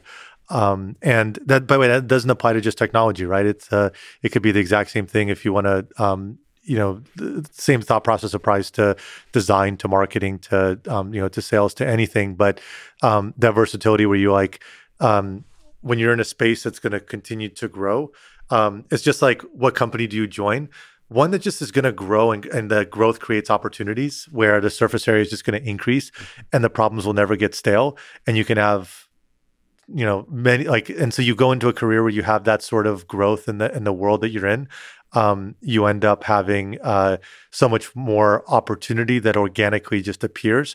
And you can then have more shots on goal to find like that killer overlap of timing and passion and skill set and point in life where you can like, just really be motivated and fall in love with something. And then at the same time, like find a balance. Like there's been times in my life where I worked like a little bit too obsessively and, and crazy. And I, thankfully kind of like tried to correct it, kind of the right opportunities. But, I think I probably appreciate a lot more now friendships that go way back, family and things like that. And I'm kind of have the personality where I could I have like so much desire to really try to optimize, like, what I'm working on that I can easily go to a kind of an extreme. And now I'm trying to like kind of find that balance and make sure that I have the friendships, the family, like relationship with the kids, everything that like I don't, I push really, really hard, but it kind of find a balance. And I think people can be happy on actually many kind of extremes on that spectrum, but it's easy to kind of inadvertently make a choice by how you approach it that then becomes really hard to unwind. And so being very thoughtful about kind of all of those dimensions makes a lot of sense. And so I mean, those are all interrelated. But at the end of the day, it's all love, passion and love. Yeah. Love towards, you said, family, friends. Family. And hopefully one day, if your work pans out, Boris, is love towards robots. Love towards robots. Not the creepy kind, the good kind. Not the good kind. Just friendship and fun. It's like another dimension to just how we interface with the world. Yeah. Boris, you're one of my favorite human beings, roboticists. You've created some incredible robots and I think inspired countless people. And like I said, I hope Cozmo, I hope your work with Anki lives on. And I can't wait to see what you do with Waymo. I mean, that's if we're talking about artificial intelligence technology that has the potential to revolutionize so much of our world, that's it right there. So thank you so much for the work you've done, and thank you for spending your valuable time talking with me. Thanks, Lex. Thanks for listening to this conversation with Boris Sofman. To support this podcast, please check out our sponsors in the description. And now, let me leave you with some words from Isaac Asimov. If you were to insist I was a robot, you might not consider me capable of love in some mystic human sense. Thank you for listening and hope to see you next time.